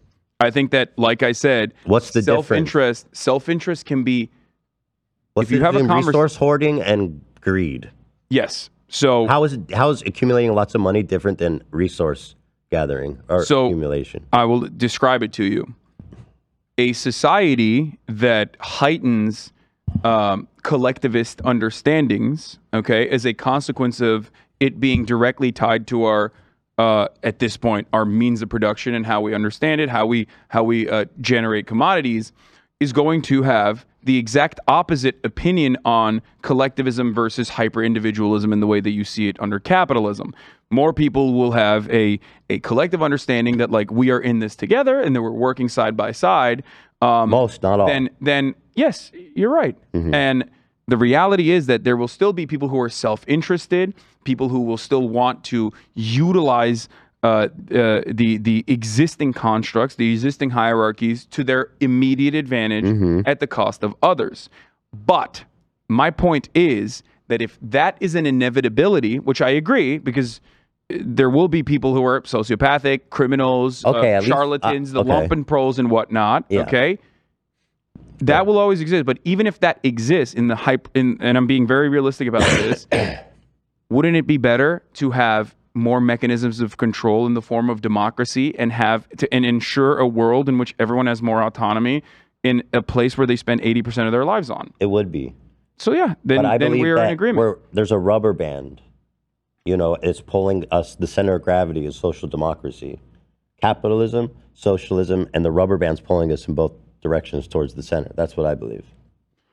Okay, and my point always is that while marginal incremental reform in social democracies were made when there was actually a counterforce in the form of communists, trade unionists, anarchists, and the like, okay, they have been thoroughly eviscerated both in this country and in Europe as well, which is precisely the reason why you see Europe following the American attitude with its own conditions getting worse and worse year over year. If you're willing to at least acknowledge that there are going to be innately, just as a product of the human condition, people that are born greedy with a desire to want to hoard resources. I don't know why you're afraid to say greedy. They're hoarding resources. If you're willing to admit that they're going to be bad people, then that's okay for me, because there was some takes I saw that pretended like that. Don't have a conversation with people on Reddit who also themselves will probably change their ideas. There's people are very rigid, especially under the guise of anonymity online. It's not reflective of the actual conversation that you could be having that's productive. Okay, good. I'm glad to hear that. But so let's move on. I fall into this trap too. I yell at fucking people in my chat all the time because I sometimes lose sight of like sarcasm, and I can't get an accurate assessment because I don't know where you're coming from. Really bad. Okay. But I want to continue this. If you go to pee, I'm fucking everyone's a communist after this. I'm just letting you know. It's okay. You can have while you're peeing, I'm just gonna maybe we should both go so you don't get the advantage. No, I'm gonna get the advantage. You don't need to pee? You always pee before me. No, I'm holding it in. No, I don't need to pee. There's no shot you don't need to pee. Yeah. I'm not taking a pause. Oh God. No, do not. You want me to mute his mic? That's fucked up. I'm reading the comments. Nope, I have control. There you go. I think this has been a relatively productive conversation. I mean, God knows what people will do to pick this apart, because every single time we have conversations, it's very frustrating that like there is a secondary market, like a cottage industry of people who will like pick apart every detail and make these like grand assertions off of it, which is very frustrating because it's like I guess if you're from one of these communities out there, and there's plenty of them, there's so many people that make videos, right? I mean, how we do it. I'm not going to say that the H3 podcast is. I mean, I would say the H3 podcast. We do that too. You know what I mean? Yeah, we do that as well. Yes, I do that as well. But like, my question always is like, if you're coming from one of these communities, like, don't you feel like you're duped a little bit by whoever you trusted into believing that there is like genuine discord and division here? Like, talking about you and Ethan having a falling out, or even people didn't attack you as much. Surprisingly, it was more so me, even though you and him had a big disagreement as far as well, nobody gives a shit about me. I mean, come on. It was odd. I don't know. Thank you, because you have a lot of differing opinions as well, but for some reason you weren't getting criticized as much. It's almost like people are more self-interested in certain directions. But yeah, I think there's definitely an element of that. People definitely have it out for you. And also, I think I saved myself a little bit by being at the beginning, I don't know if you caught how much of that conversation you caught, but I was very reluctant to engage in that conversation. And so, anything that I said was kind of tinged with the fact that like Dan doesn't even really want to be here. So I guess maybe that softened people's anger. I'm sure people did get angry about it, but frankly, I was stressed about it afterwards just because like, I don't know. I don't like being the center of attention. And so I stayed off of social media all weekend. I just didn't look at it. Yeah, Ethan just said they were glazing me up. Well, I'm sure some people were, but yeah, they were saying Queen Dan, Wan. They were saying Wan. Yeah. Maybe I'll take this as an opportunity to drop a little bit of knowledge I don't think I've ever actually shared on the show. But, Knowledge. My one side of my family was actually I am descended from a bunch of like hardcore Bolsheviks in the Russian Revolution. I knew it. Fuck, dude, that's you. That's right. We were actually trying to draw this out of you, dude. You're fucking done, son. My last name, Sverdlov, is a bastardization of Sverdlov, who was one of Lenin's like lieutenants in the revolution. You don't want me to button this out? You sure you want this to go out? I mean, I'm kidding. I'm kidding. We're talking like Damn, we're talking like great uncle or something here. It's not really directly connected. Your family's proletarian violence and his contributions have been noted, man. Yeah.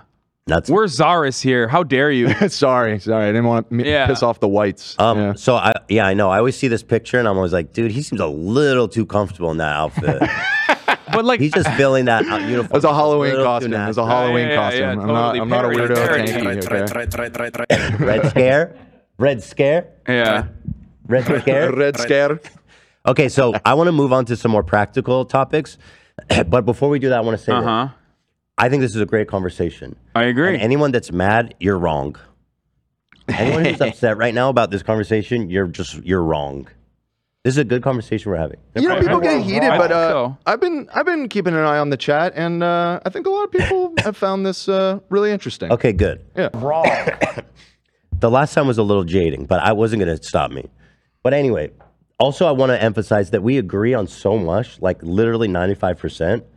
In the practical application, in the short term, we are in agreement 100% of the way. If you like Bernie Sanders, then you're good with me. That's my opinion, because Americans do not have any class consciousness, and you have to build that. There are certainly differing opinions, like people who believe in accelerationism or whatever, but I truly think that America will only accelerate towards barbarism as it has, and not necessarily socialism, without any kind of without people believing that like they have any kind of autonomy in the workplace, any kind of means of collective bargaining in the workplace.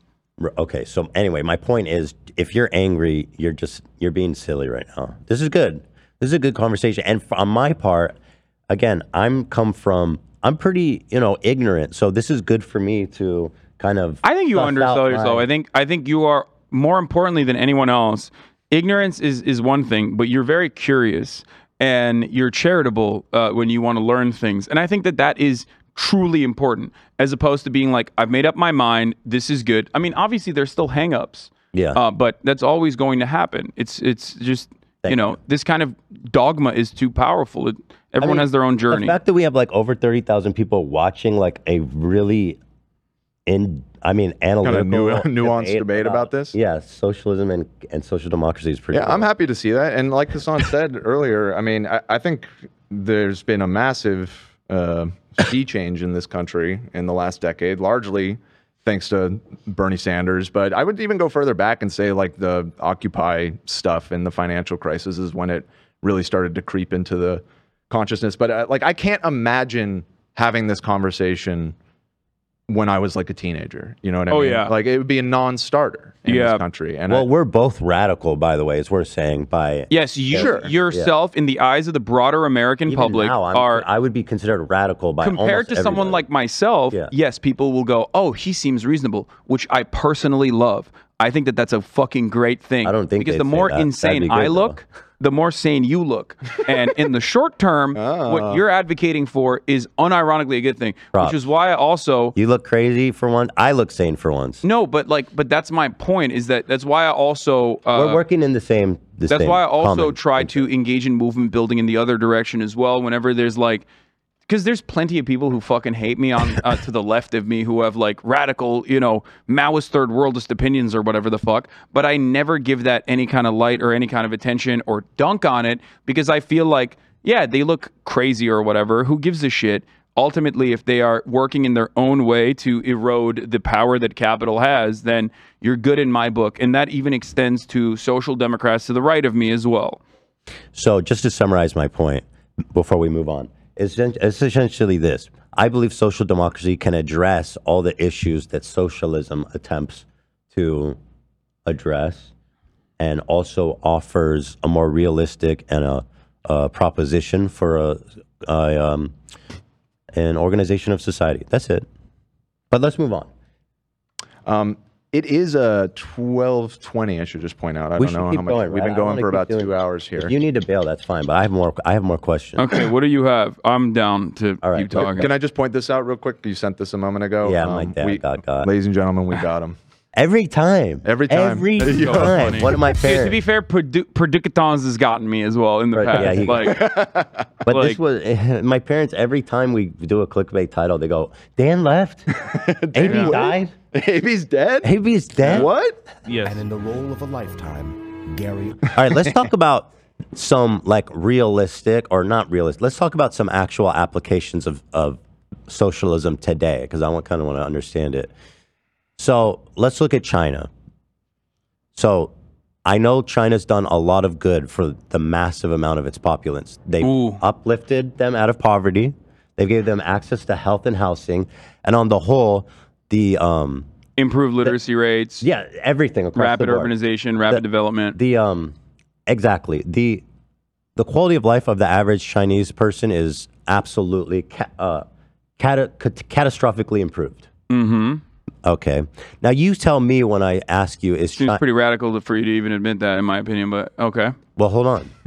I've never denied that. Okay. But my question is is China socialist or not? Because you always say China isn't a socialist country. I think China, if you ask them, is a transitional socialist state. Do I think that it has certain socialist characteristics? Who Absolutely. would say that in China? What do you mean? You said if you ask them. The CCP. The government. The CCP. Oh, okay. That's their their thing. main thing is that this is like They say we're socialism transitional? with Chinese characteristics. We are a transitional socialist state. Every communist party will always say that they are trying to implement a transitional socialist state. Obviously, that socialism has to be adjusted to the material conditions and the needs that the people have. So socialism can. Last week you were telling me China isn't a socialist country, so I was curious what you meant by that. It's not socialism in the sense that like there is collective ownership over the means of production across the board. It's state ownership that benefits the interests of the citizens, as you've also admitted or recognized. It's not an admission. I recognize. Well, it's an admission if you're living in the Western world, because in the Western world, It's everybody. undeniable. It's just a fact. Yeah, but people will use. Here comes the. I'm not copium. one of those people. I'm not one of those people. You know. You know what I mean? Okay. So, well, okay. Do you want- here's do you want what I'll clarity say on my about Taiwan, Here's what I'll statements? Hold on, we'll get to that. Before we get to okay. Here's what I'll say about China. China's economy was extremely stagnant for a long time, Mm-hmm. and even if you compare it to Taiwan, who separated from them in about 1950s, if you compare, Well, more to that separation, I think. sorry. There's a little bit more to that separation, I think. Well, we'll get into more depth than that. But my point is, around the 1970s, 1980s is when China's economy started to boom. Yes. And the reason for that boom was because they started to open up their economy and lean into more capitalistic notions. They got that an is the influx of foreign capital. And, yes. and that is when the average quality of life of the average Chinese person was vastly improved. So here- and before that, the Chinese economy was extremely stagnant, and the quality of life was not good. Yeah. So here's how that works, right? There is plenty of trade that occurs with other countries as well that do not have a mandate of trying to do even development, right? Let's not use the word socialism here. Let's just say urbanization, even development, like uplifting. Chinese people will say Chinese prosperity, right? Plenty of other countries that get foreign capital do not necessarily develop in that direction in the same way that China did.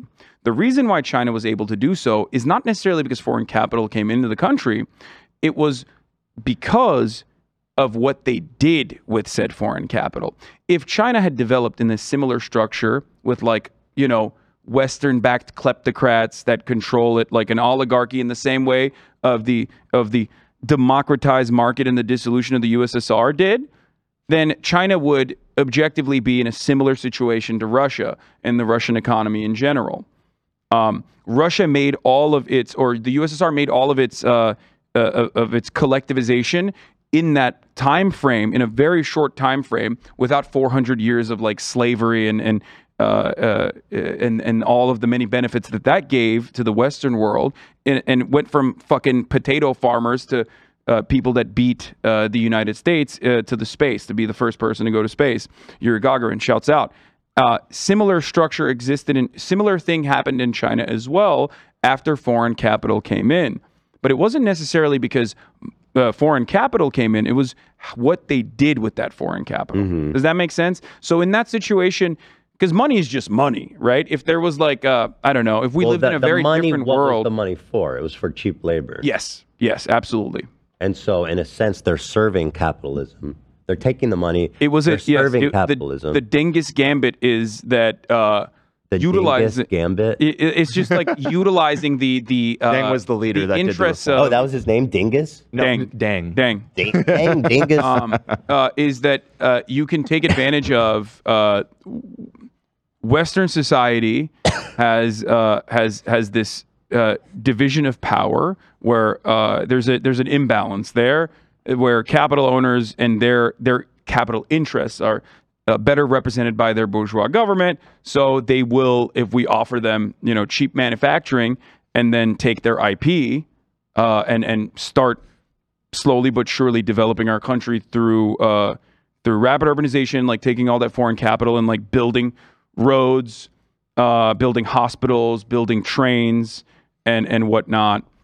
We will be able to inevitably improve our material conditions as a collective. In doing so, they've also entrenched themselves in a capitalistic model, I think. And not totally, right? But to an extent. And I think to that extent, it was a great benefit to them to operate in that middle ground. And I'll say this, since that's happened, that's when you started seeing all these Chinese billionaires, which is not a good thing, I'm saying. But like but it's global capitalism. That's the inevitability.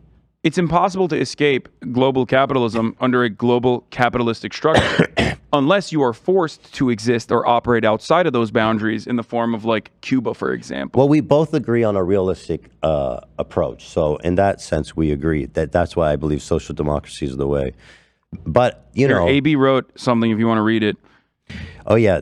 We were saying about how the CCP...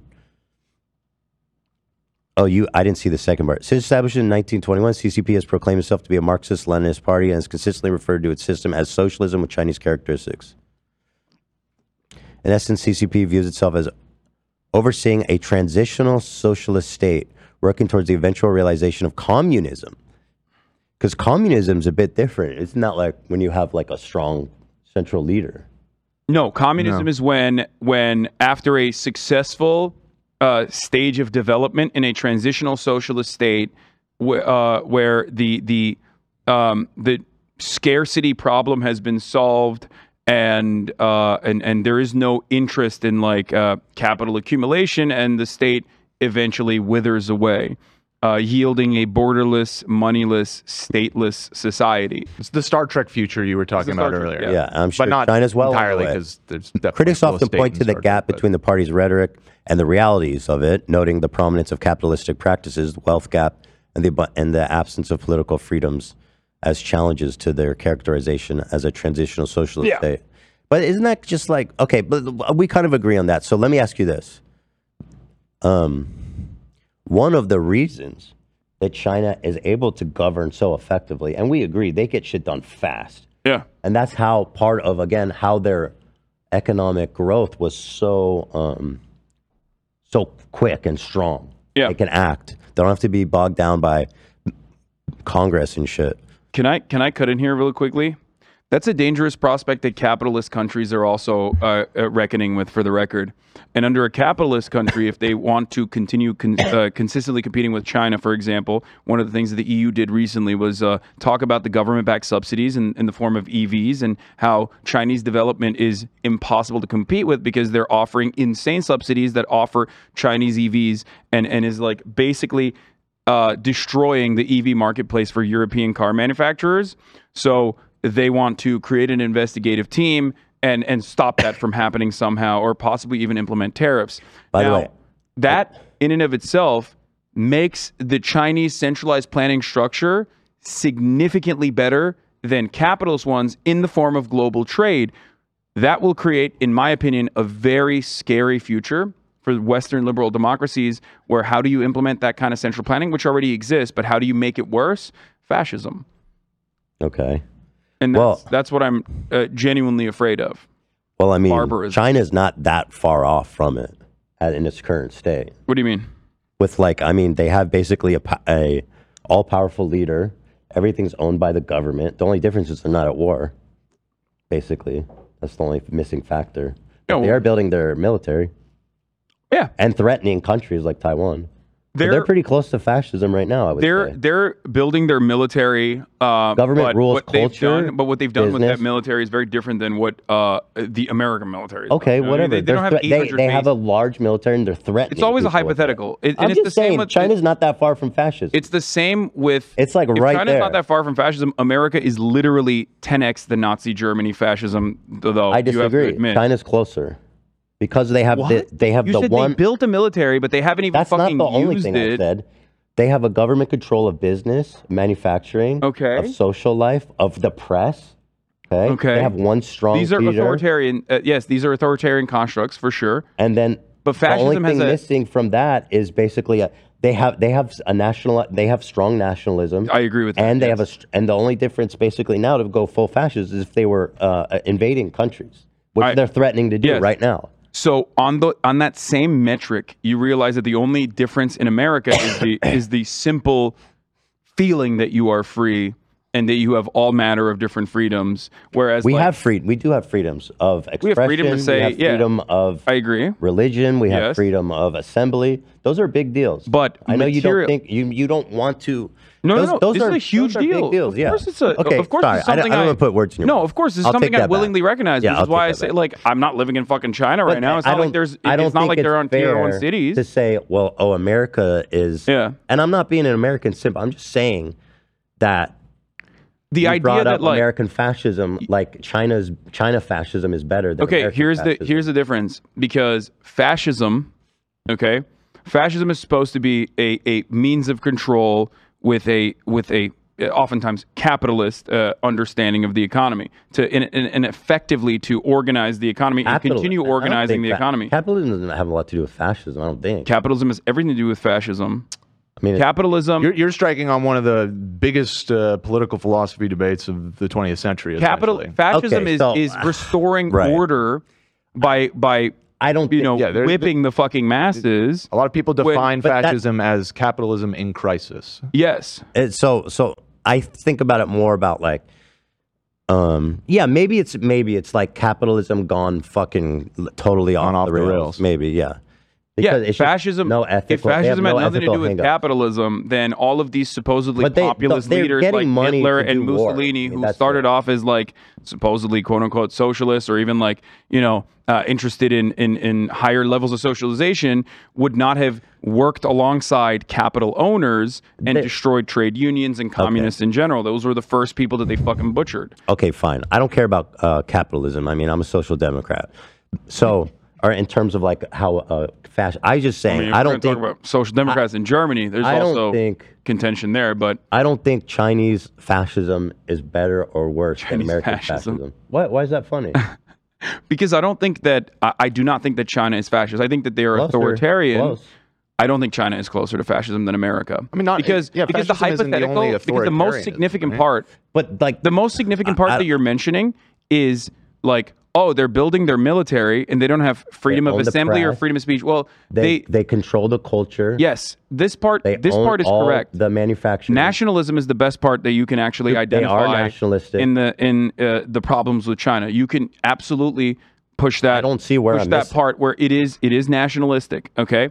However, the Chinese development and Chinese military action is either irredentist in nature, which is different than imperialism, where it's like it's more so expansive in its own limited area, rather than global imperialism, which is China's done with the always taken express more effort land. with the. Tibet, Taiwan, they're always Okay. expanding. Well, if Now, we're going to the talk about fact- the Tibet, fact that if we're going to you- talk about Tibet the and fact that Taiwan, you think it's want me to- like okay because it's their territory seems. do you want me to? Do you want? No. Do you want me to describe it? Not, I don't want to get into the Taiwan thing because Well, I don't you want to can't get just say to. Tibet and Taiwan and then not expect me to explain the nuances. I'm not ready for this tangent. Because okay, Ethan, but like Go Tibet ahead. Tibet was literally a fucking feudal slave mandate, like So autonomous zone. China did them a favor. That was one. I mean, in America, when I say something like this, people get very upset. You know, we talk about the Dalai Lama saying "suck my tongue" or whatever, but like that's not far from the norm in fucking normal Tibetan existence before the Communist Party came in and So took China over. unilaterally took over Tibet, Like squelched these are. their culture. They basically are trying to, homogenize the culture. If your culture, They're trying to squell the religion and the identity. the part of and they did them feudal a favor. warlords and slavery, abolishing that, yes, I do think that is good. No, China did them a favor. I think that yes, I was will a be mass- on the record just to like state America did it. that Nah, I'm while not the gonna say Chinese it. government, I'm not going to say it. well, there is no equivalent in American intervention that you can point to in a similar capacity, unless you're talking about. Okay, so and I think this is a good way to describe Taiwan as well. The American federal government going into the fucking South and killing, unfortunately, not all of them, but a decent amount of slavers and defenders of slavery. This is violent retribution from a powerful federal Hold government on. Tibet was a separatist. that squashed. Okay. Tibet is the South in the Civil War. Yes. Tibet in the time frame where Chinese intervention happened would be the South. Yes, So they what were was doing the, slavery. What was they the were moral feudal. aspect of the war of China? The interests are obviously like national security or whatever the fuck they claim, doesn't seem- but ultimately the reality was that beyond the material benefits, that yes, they were a feudal, oppressive, slavery-backed state, autonomous region. Mm-hmm. So Just like Russia's denazifying Ukraine. no, I don't agree with that. For the record, I don't think that Russia is denazifying Ukraine. If anything, they will end up nazifying Ukraine in the long run. If you want to point to a modern country that you could probably fairly characterize as fascist, I would point to Russia before I point I agree, to China. 100%. I think that Russia is a significantly better example of a fascist nation state, given its modern Russia, contemporary Russia, being a capitalist nation state built by oligarchs like that on were access. anti-Soviet and anti-communist that made deals with Western bankers and Westerners originally leading up to the dissolution of the USSR so they could literally pick apart the entire country, Vladimir Putin being another primary example of this. Okay, good. They're fascists. I would agree that Russia's interests are significantly more fascist than the outcomes are because their interests do not lie around improving their productive forces or the abolition of like what Russia's doing in Ukraine is no different than what America has done in Iraq. Like, oh, we're bringing democracy. Like, they're not denazifying Ukraine. It's fucking bullshit. Whereas I will not say the same thing about Tibet. Like, no, I can't, I'm not saying I one's think it better would be a than the other. disservice. I think it'd be a Because disservice to Ukraine to make a I'm not. comparison between like modern I'm just Ukraine saying and that feudal there's Tibet. you can create a pretense to take anything you want, Yeah, but there are also. But you agree, like for example, the federal government in the Civil War did the right thing, right? It was very violent, but they did the right thing. Yeah. Would you agree with that? Yes. Okay, good. So let's talk about Taiwan then, because Taiwan in its formation is created by the KMT. or KMT General Chiang Kai-shek. I'm butchering his name. I think that was close. But I think it's the closest I can get to that. And in its formation, it was a military dictatorship that was fascist, openly nationalist, and there was no surprise there that the American government was backing them, right? In its entire inception. Taiwan now is very different than that. Yeah, I don't know a lot about it. But this is very important in the context of like talking about Taiwan. So should they be invaded for how they were Absolutely founded? not. Right. Absolutely not. Because hey, guess what? Everybody was when founded on shaky America ground. builds you up to be a nation as a counterbalance or as the real China, as we did originally. That's why we were in support of Taiwan, because they were nationalist, fascist, military dictatorship that was brutal, comprised of dudes that got owned by fucking Mao overall, right? But at a time when, losers. and at a time when, 100%. At a time, and they were butthurt losers that believed that like Mongolia is also a part of Republic of China. They have more expansive desires, more expansive territorial They desires than Mongolia. than that. Well, they can't invade? do anything. Well, their yeah, their military, who according cares? to American generals' assessments, was fucking dog shit.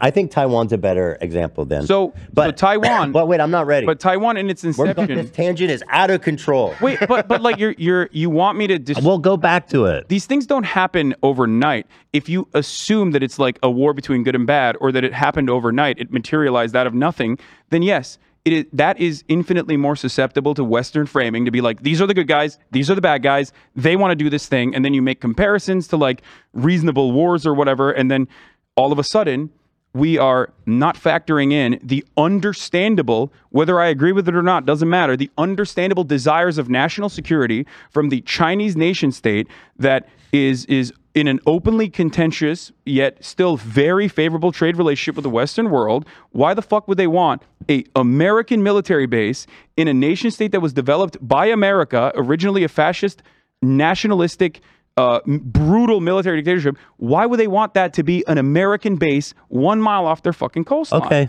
you're right.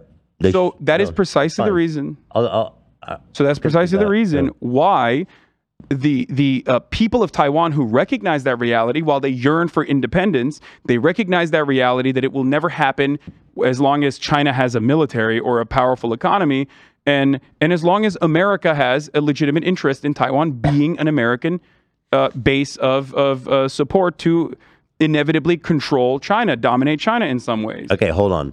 Let me go back because we did like the monster tangent here. Okay. I was saying one of the reasons China's so effective is because of their one-party state. Without opposition, they're able to move fast and effectively.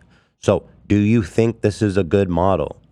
Do you think the one-party state is a good model? Because the outcome of that one-party state is also massive human rights violations across the board. I mean, I don't think that... I think that America is a one-party state. I don't care about America. No, but it's important to understand because, like, the one-party state is an inevitability under any kind of formation of the government. The government is going to yield results that are either positive for the people or negative for the people. Even if it's marginal, there is still a difference. Even if it's marginal, there's still a difference. For example, abortion, which I consider a human right. It's marginal. I agree but with you on that. I think that it but I don't want to talk about America. I want to talk about China. Well, the reason why we're talking about America is to put it into a framework that is understandable. Like, that's the only reason why I always bring up. People always say, Hasan, your only assessment on the situation is America bad. It's significantly more nuanced than that. The reason why I always go back to America is to help Americans or Westerners understand Chinese governance and how it's what you're not all that saying. different. You say they don't just pretend to have two parties. Yeah. Now, I disagree with that. I don't think it's like super wrong. I think there are marginal differences in the parties. And I do think there's space potentially, although it's super unlikely. It's happened in American history for a third party. It's probably never going to happen again, but it has happened before. Yeah, the Civil War. And so, but like the consequence of the greatest material differences. Okay, but the greatest material differences were ever represented in American history was during the Civil War. I take back the Okay. The greatest material differences, like genuine material differences in the form of how to produce cheap commodities like cotton, okay? Well, in the northern states, they backed the abolition of slavery. Southern states didn't. That was a major point of contention. That was probably one of the last times where there was like a real and significant difference in an agreement, I guess, a difference in opinion that led to a very violent conquest of the South that wanted to secede and was forced to not. The one-party system in China does result in a lot of human rights violations. Does the ends justify the means in that case? I don't think so. The control. I don't think it does. Okay. I think that in Cuba, which also has a certain restrictions on civil liberties, for example, there is a better argument to be made that the ends justify the means in Cuba, because Cuba is an island that has been under embargo, and since its inception, since the Cuban Revolution, after we backed Batista and wanted to ensure that Cuba was still a tourism destination and sugar plantations with slavery, and then lost, we immediately said, okay, fuck this shit. Cuba, we are going to do everything in our power to stop you from developing. In that situation, because it's a tiny island nation that is in the ass cheeks of the largest imperialist superpower on the planet, it's understandable to have certain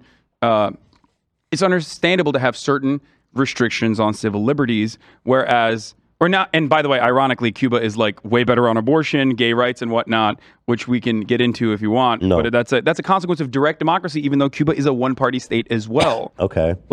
There's plenty of Cuba. I know plenty of Cuba. I'm not super familiar with the politics, so I don't even want to speak on it necessarily, just because I don't know a lot.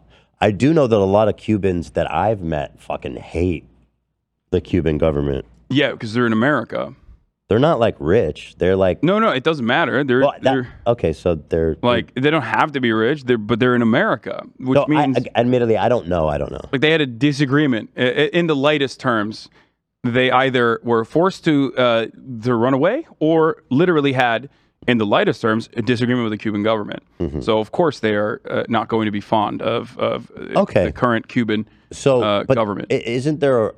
When you're looking at a country like China, who's able to act so efficiently, and if you're looking for some democratization or like some equality of outcome in terms of income for the lowest people, it seems like a potential and almost like inevitable outcome is some of the stuff that you see in China, like one cultural identity, one religion or non-religion, like this need to be homogenous so that people are compliant and they live that way. This is state development 101. Every nation state does some form of this. The reason that has happened in China is why all these mass human rights violations are able to exist. Like re-educating people, mass detention for people who are religious. You know what I mean? Forced labor camps. And I know you deny that they are organ harvesting, but I do believe that they do that, or did do that. Maybe they stopped. Organ harvesting did happen in China. Yeah. What you're talking about is like Falun Gong propaganda, which is that they have a... No, well, there's two different types. What we're talking about is were there criminal components, and certainly it was state-sponsored organ. No, I don't know. Was. If it was state-sponsored organ harvesting, evidence suggests that it was. The state actually... Watch out. She's right behind you. Sorry. It's okay. If it was state-sponsored, the state would not have cracked down on it inevitably. Well, they did. They realized how bad it looks. It was the evidence that I've seen. But if they're authoritarian, why would involved. they care about how bad it looks? You said that they have labor camps. China doesn't care about appearance. Well, they do too. But if they're authoritarian, why would they care? Well, I mean, they have labor camps, you said, which is, by the way, ironic because America still has a much higher prisoner density than any other nation on the planet, and slavery is not abolished in America. We can criticize America all we want, man. Well, my point is, yes, it's wrong in China as well, but of course it's wrong in China as well. Okay, forget about that. I mean, like, what about, for example... Now you're doing whataboutism, by the way. No, I'm not. I'm going to tell you why. I'm specifically, let's use this example, because it's the best one. The Uyghur, I'm sorry, I don't know how to say their name, detention camps where they re-educated and eliminated their cultural identity and religion. Yes. And also, frankly... it's almost impossible to do that and not think of them as others, where they also, are under horrible mass surveillance, even including certain representatives living with people and families. Like some of this is people will say, "Oh, this is Adrian Zen's propaganda," and some of it is very real, 100%. Don't you think it's Chinese propaganda to be it wasn't as bad? I'm not saying it wasn't as bad. Okay, good, because I thought maybe you said that. But hold on, no, I think that my analysis on the matter is fairly nuanced, but still incredibly critical of the Chinese state. I have never said that mass surveillance, mass imprisonment, even execution in certain instances, This is and the China's outcome. development, This is the outcome and China, of their homogenous socialist society. the reason that the Chinese nation state claims they did this, and Xi Jinping famously even, I forget when he said this was a while back, but basically said something along the lines of like, we learned how to deal with Islamic terror from the American nation state. Okay. And that is why we had to deal with the Uyghurs. I don't agree with what they did. I think that it's fucking bullshit. Do you think it's necessary to maintain their socialist homogeny? It's not a socialist homogeny. Now we're talking about cultural homogeny, right? That's what you're saying. Yeah, but it's all it's connected. in my mind. The separatist movement within Xinjiang and some of the aspects of that did include knife attacks and the like. They don't have a lot of guns in China, luckily. Mm-hmm. The criminal component of that should have been dealt with on an individual basis rather than dragnets and collective punishment for the entirety of Xinjiang, which is what China did, and re-education camps and mass surveillance, which exists still to this day. Xinjiang, or any kind of separatist movement in Xinjiang, has now been absolutely squashed, destroyed, eviscerated, and not only have they done that, but also on top of that, they've basically softened, like you said, or I guess the term that Westerners will use is Hanified Xinjiang, and have now use their their cultural output as like an export. Even like you could just go to Xinjiang and see how wonderful everything is, that kind of thing. You found it. God damn, that's so funny. Mr. Xi urged the party to emulate aspects of America's war on terror after the September 11th attacks from documents leaked in 2019. Just to frame this for people that aren't familiar with the history, the crackdowns over there were a result of a rise in terrorism in that region. There were bombings and stuff going on. And so all of those camps and the re-education, all of that was a response. It was essentially a crackdown. Yes, but it was a completely, for the record, completely unjustifiable, way over the top, fucking dragnet. Yes, right, exactly. Yeah, or what the United States did in Afghanistan after September 11th. I mean, we rocked that country for 20 years as a result of a terrorist attack. I'm defending America or something. That's really funny. You should say that, because that is the automatic position of people in the West, though, is that like whenever I make a comparison to America, like if I compare Russia to America, people think I'm doing that to defend Russia. And it's like, no, that is the worst comparison I can make for a country's actions, because my opinion on American, the American superpower is that it is incredibly bloody and incredibly unjust.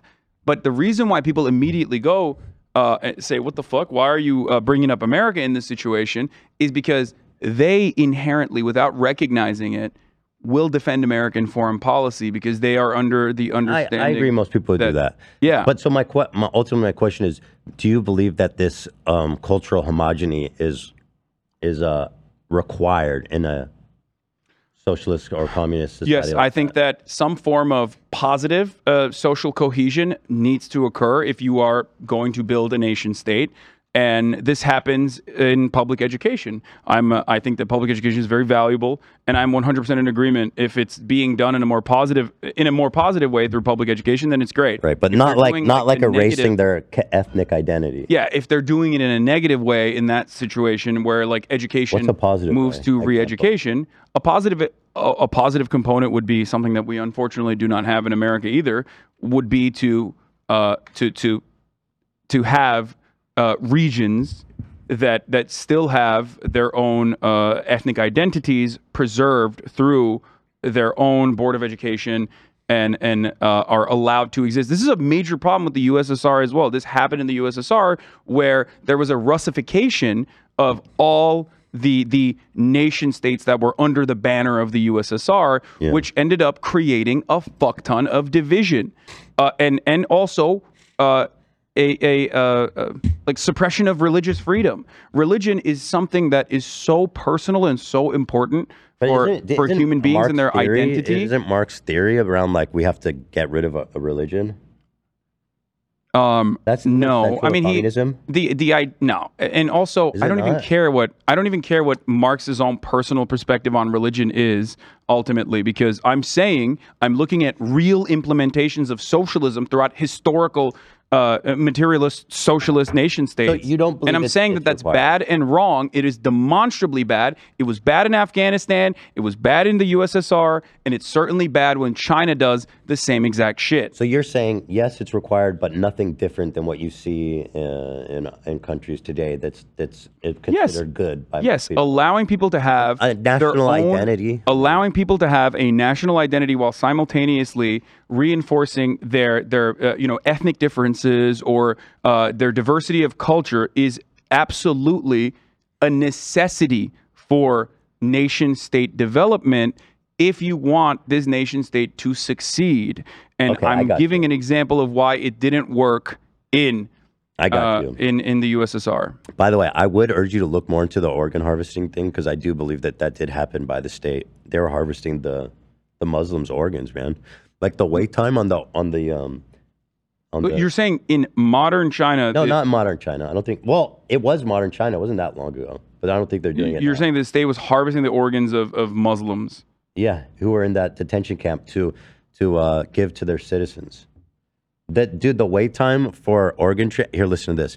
One of the most cited pieces of evidence is the rapid growth of China's organ transplant industry in the early 2000s, with much shorter waiting time for organs than other countries. Chinese government has attributed this to the use of organs from executed prisoners, but the critics argue that those numbers do not match up. The prisoners of conscience, so there's also that crackdowns literally came. I'm sorry, if it was in the early 2000s, it would have been before the crackdown on the Uyghurs. I don't know when did. So it sounds like it was just the general That's what I was prison trying to population. say. There was a criminal component. I'm not saying that organ harvesting did not happen. Organ harvesting certainly happened. There was a black market for organs, 100%. Not just for Chinese citizens, mind you. That is like literally massaging the narrative to fit the Uyghurs being harvested for organs. I like because it. Respect. Well, that's Uyghur is how you're. They're Turkish. Funny about so this? yeah, they're fucking Turkic. Yeah, like it's called East Turkestan. You know what I mean? Right. Like, it's not like the other side of my family. My mother's side is literally their last name is Uyghur. So this is not like random individuals that I have no affinity towards. That I'm saying like the Chinese nation state should oppressively fucking crush I'm just them. saying. It's always additionally funny when some fucking dumb fuck from Iowa is trying to tell me about fucking Muslim oppression. Why don't you care about Muslim oppression in Xinjiang? It's like, what the fuck are you saying? Anyway, sorry, I get very heated about this because like people are so merciless. Just like people are merciless with you when they say you're a fucking tyrant or you're a capitalist pig dog or whatever the fuck. People are infinitely more merciless when you deviate from the foreign policy norms that have been mandated by Americans through our mainstream media. Okay, so in short, I think I got my answer on that, which is, the China Tribunal. Okay, whatever. I want to move on to Taiwan. So last time we were I just want to point out it's 1:00. We're pretty far over already. The end. Yeah. Okay. I mean, it's fine. We can. I think this is very valuable and very good. So I'm perfectly fine talking about this. Okay, great. Love that. So last time we were talking about Taiwan, you had mentioned one country, two systems. What did you mean by that? Because I didn't know anything about that when you said it, but I've read about it now. So since the Nixon era of normalizing relations with China, America's understanding of China has been that it is one over-encompassing nation, and that Taiwan, which certainly does want an independence movement or has a robust independence movement, is simply Chinese Taipei. The American understanding and the global understanding is the same, that there is a different autonomous organization inside of Taiwan, an autonomous government inside of Taiwan, but it's still under the Chinese umbrella. My opinion on the matter does not deviate away from the American foreign policy on the matter. And the reason for that is because it also does not deviate away from the collective Taiwanese understanding on the matter, which is that if there's two different forces here at play. Taiwan independence is not something that even Anthony Blinken or the American state backs. Why? Because it would be incredibly disruptive Let's talk about what our the people of largest Taiwan want. trade partner. Great. The people of Taiwan want independence in the future, possibly in the future. The reason why they take that position, well, if you were to ask them without any sort of Chinese influence, like without any sort of like mainland China influence, would you want independence tomorrow? They would say, yes, that is the majority opinion. Well, what they say is that we already have the independence. They say China has no influence over Taiwanese economy or government. And yes, they don't and touch yet, it. and yet, from a global perspective, they are still considered to be Chinese Taipei. Right, because people doesn't want to rock the boat. Exactly. But the Taiwanese people and that is my perspective as well. That we are already independent. So, but you believe that this is China's statement, one country, two systems. So then there's no additional need for state intervention from Western forces then? Well, but China is China is what? It is being provocative. What are they doing? Towards the Taiwanese. What are they doing that you would consider to be provocative towards the Taiwanese? I mean, they have military station around. They're doing war games and shit like that. You know where Taiwan is in proximity to mainland China, right? It's 1 mile off their coastline. Okay, so whenever people say China is obvious though. China is violating their airspace. We know China says it. The government even says it that we're gonna fucking take Taiwan if y'all don't play ball. Yes, so we don't need to pretend like they're not doing China, no matter if I agree with this or not, right? Because I want autonomy for the people of Taiwan. I want them to do whatever the fuck they want, self-governance, right? So I understand that. And I also simultaneously understand, one, the history of the Taiwanese nation state being propped up and why it was propped up. And more importantly than that, I understand that the Chinese government, which is a different government than ours, right? They are human beings over there that have their own concerns, is not going to want a fucking American military base 1 mile off of their coastline. That is a perfectly reasonable thing to never want. And given the historical reasons as to how Taiwan has been created as a separate nation state with its own expansionist interest in the Republic of China, the entire mainland China, including Mongolia, that's like its founding mandate, that it is understandable for China to not want that to happen, which is why they constantly counter American saber rattling with their own version of saber rattling. This does not mean that the Chinese state is nice. This does not mean that the Chinese state is genuine or wants to implement communism in Taiwan. What?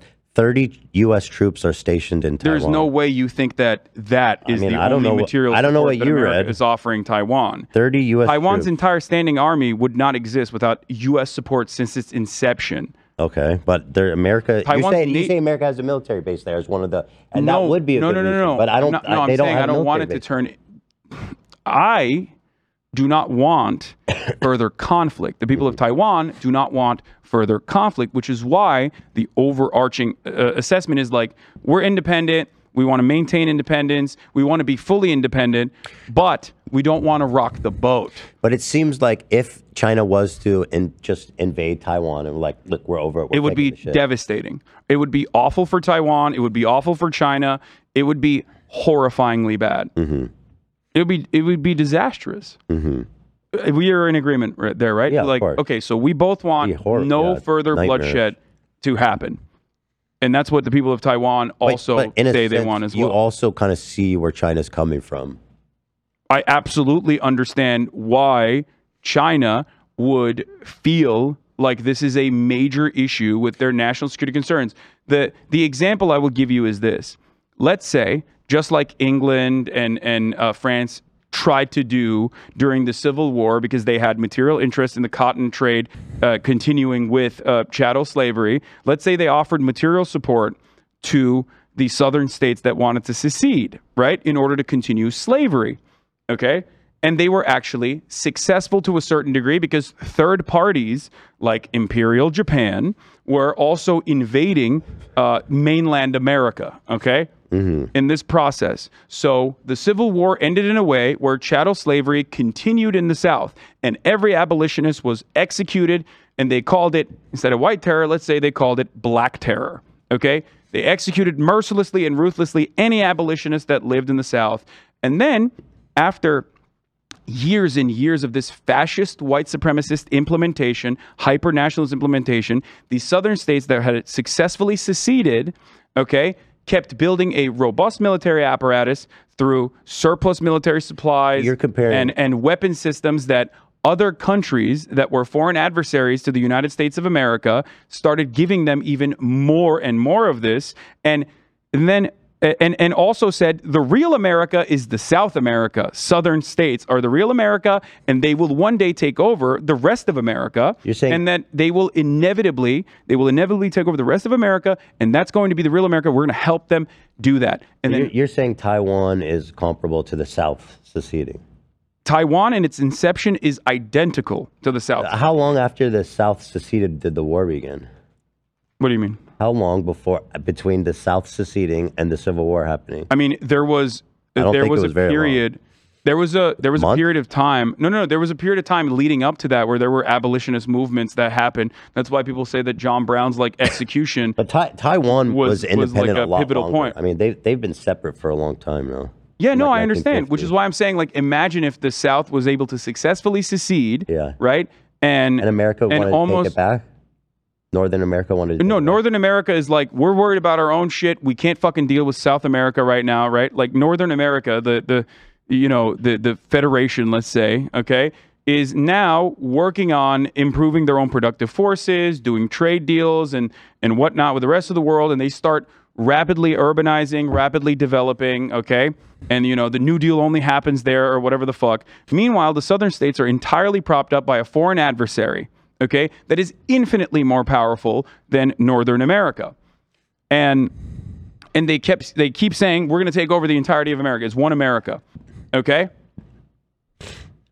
And because the northern states are able to improve their conditions, have favorable trade deals with the rest of the planet, they inevitably get to a point where they want to maintain their hegemony, they want to maintain their security, their national security. Do you think it would be appropriate? To rock the boat per se and allow the South to continue developing and continue having a massive military? And inevitably, you send envoys like Nancy Pelosi to Southern American states to fucking say, hey, look, they're democratic now. Sure, they were designed around slavery, but they have a democracy now. And I think that it's okay and appropriate to fucking keep building their military, make it as robust as possible. By the way, the South seceded just because we were talking about it. It was 3 months between the war and the. But leading up, the build up to that was significantly longer. Yeah. Okay, so I understand your position on Taiwan. I get all that. From a. But I don't. The one country, two system thing is silly though, because. But living in California, you personally understand it, right? Living in a blue state, you understand why that would be genuinely you would understand how blue states in America would have security concerns if southern states had seceded successfully I agree. And kept saying no, the rest of America is ours. Mm-hmm. After they fucking lost too. Well, I mean, this was 70 years ago that Taiwan, separation Taiwan now is not a fucking fascist nationalist military state. I don't think that how it was founded matters at all. 70 years is not significant in development. That's my point. No, it's. What do you mean? I don't think that you should be oh yeah, Taiwan was a bunch of losers that went and started their own country, and so they're not entitled to a national identity. I don't think that matters. 70 years is a blip in time in as far as talking about a fucking empire or a history that spans over I don't care, but that doesn't matter, right? We're talking about human beings. Yeah, and now they are democratic, which is great, and I understand their want in autonomy and not being under some form of crushing civil liberties that the Chinese state will bring. The one country, two systems isn't real. That's not a real thing. What do you mean? It's not a real thing. It's one country, one system. Like at Hong Kong, that's what they want to do. They say Taiwan, we'll do the one country, two systems, but that's propaganda. No, but that's the American policy, which they did with China. They have America said that they would not support an independent Taiwan, and that Taiwan is a part of China. But internally, Taiwan still has autonomy. which is what is currently happening, and the Chinese state sees it as a autonomous region that is still under the Chinese banner that ends up getting military support from Western forces.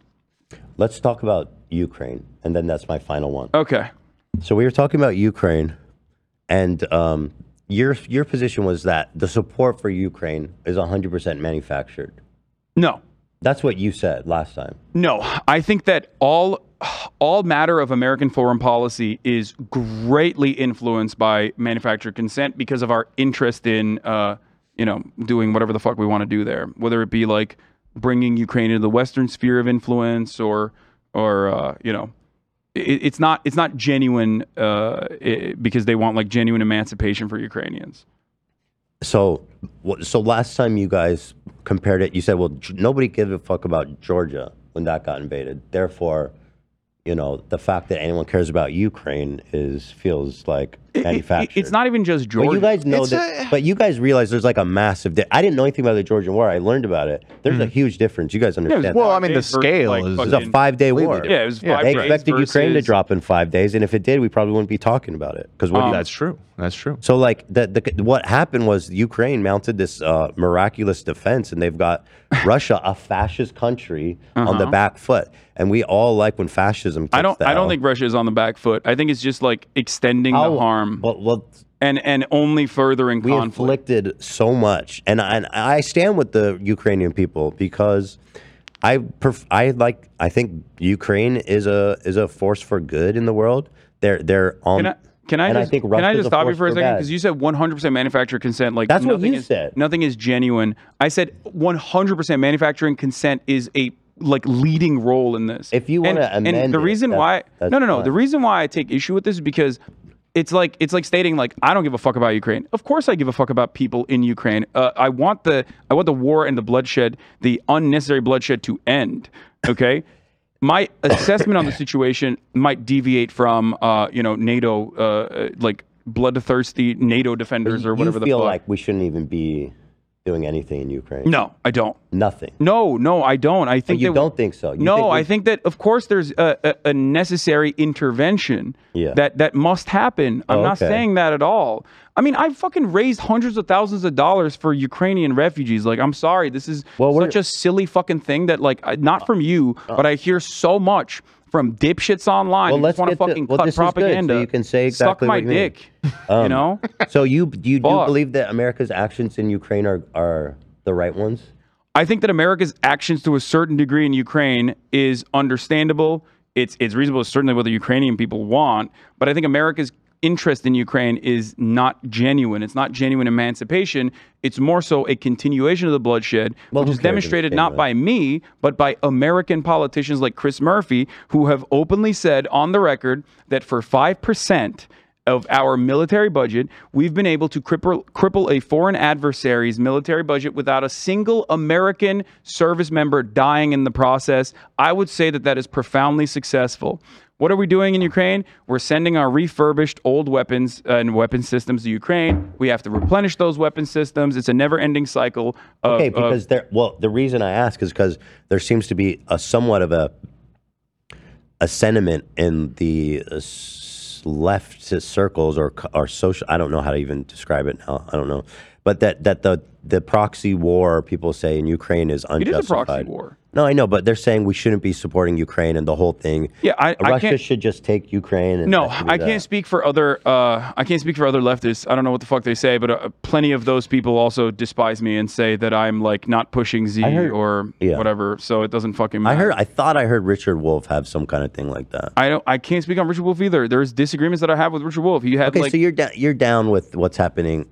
Down with what's I'm not down with what's happening in Ukraine because I want the bloodshed to end, and the only way to do that is by bringing China to the table, bringing America to the table. The real actors here. You think Ukraine should make some secessions to Russia? I think the original 6-point plan that was a continuation of the Minsk Accords that were tried twice and failed twice would be a far preferable situation than like endless bloodshed over, inches of territory where, people are being fucking slaughtered I don't endlessly. think the Ukrainians would describe it as inches of territory. Wait, what do you mean? Well, you're saying they're fighting over inches of territory. I don't. He's just saying in the context of how stagnated the war has become. Like the back and forth is pretty much ground to a halt at this point, and this is what I mean. It's like a very cynical interpretation of what I'm trying to say. Mm-hmm. It is inches of territory physically when we speak about it. But I guess I think Ukrainian people get angry when they hear you talk about it because they that's understandable. I mean, they I get feel it. like they want full-throated support. They want and expect full-throated support, right? They understandably want that. And they want more than that. They also wanted Article 5. They wanted full NATO protections and NATO nations. They don't like that you say that they should secede territory to a fascist invader. It's not even secession of territory. It's like prior agreements that neither party has held on to. The real Ukrainian criticism in this situation comes from people who say, well, Hasan, how can you say that when Russia has not held on to their obligations? And that is true. Russia has not held on to their side of the bargain on the Minsk Accords, but neither has Ukraine. And my point is, ensuring that with an international cooperation. I don't know anything about that accord. What is that? The Minsk Accords were, so this again goes deep into fucking history. And you can't always say like, oh, I don't know the history, so I don't know. And then repeat like mainstream media propaganda, Well, I don't. Okay. I don't know anything about it. Ukraine as a nation state has even predated, or some form of like Ukraine has predated even the Russian nation state or the Russian Empire, I guess. And its nation state development project has always hinged on excising Russian influence. However, under the USSR, Ukraine, which was called the Ukraine originally, which just means like the border, okay, was seen as, had plenty of Russian sympathetic people that lived in the eastern regions. And that sympathy only grew the further east you went, the closer you got to current existing Russian territory. Now, that is no longer the case. Make no mistake. I'm not saying that at all. And that is no longer the case almost entirely due to Russia's actions in that area. Like blowing the shit out of Kharkiv is going to make sure, is the fastest way to make sure that there is no sympathies for your government ever again for the rest of your life. So that's all gone away. But originally the contention was LPR and DPR through Russian influence, and this is the Ukrainian assessment of the situation, these two areas wanted autonomy and were getting backed by the Russian government, and Western involvement that wanted to keep Ukraine in the sphere of the West did not want to give the actual protective assurances to Ukraine, but wanted to play the delicate balance of like saying, you know what, yeah, maybe we'll get you into NATO, with no real interest in getting them into NATO, maybe we'll get you into the EU, so how did with Ukraine no interest in getting them into the EU. What? How did Ukraine violate their agreement? There was mass shelling on both sides, like back and forth shelling. War? No. Back and forth shelling that has been happening since 2004. Okay. So it was a non-aggressive with 13 agreement? or 14,000 people dying. Okay, so I don't know anything in about totality. That So at the time there was a agreement called the Minsk Agreements. There were two versions of this, which neither side agreed upon, which meant that LPR and DPR would still remain under Ukraine, but would have autonomy. Okay.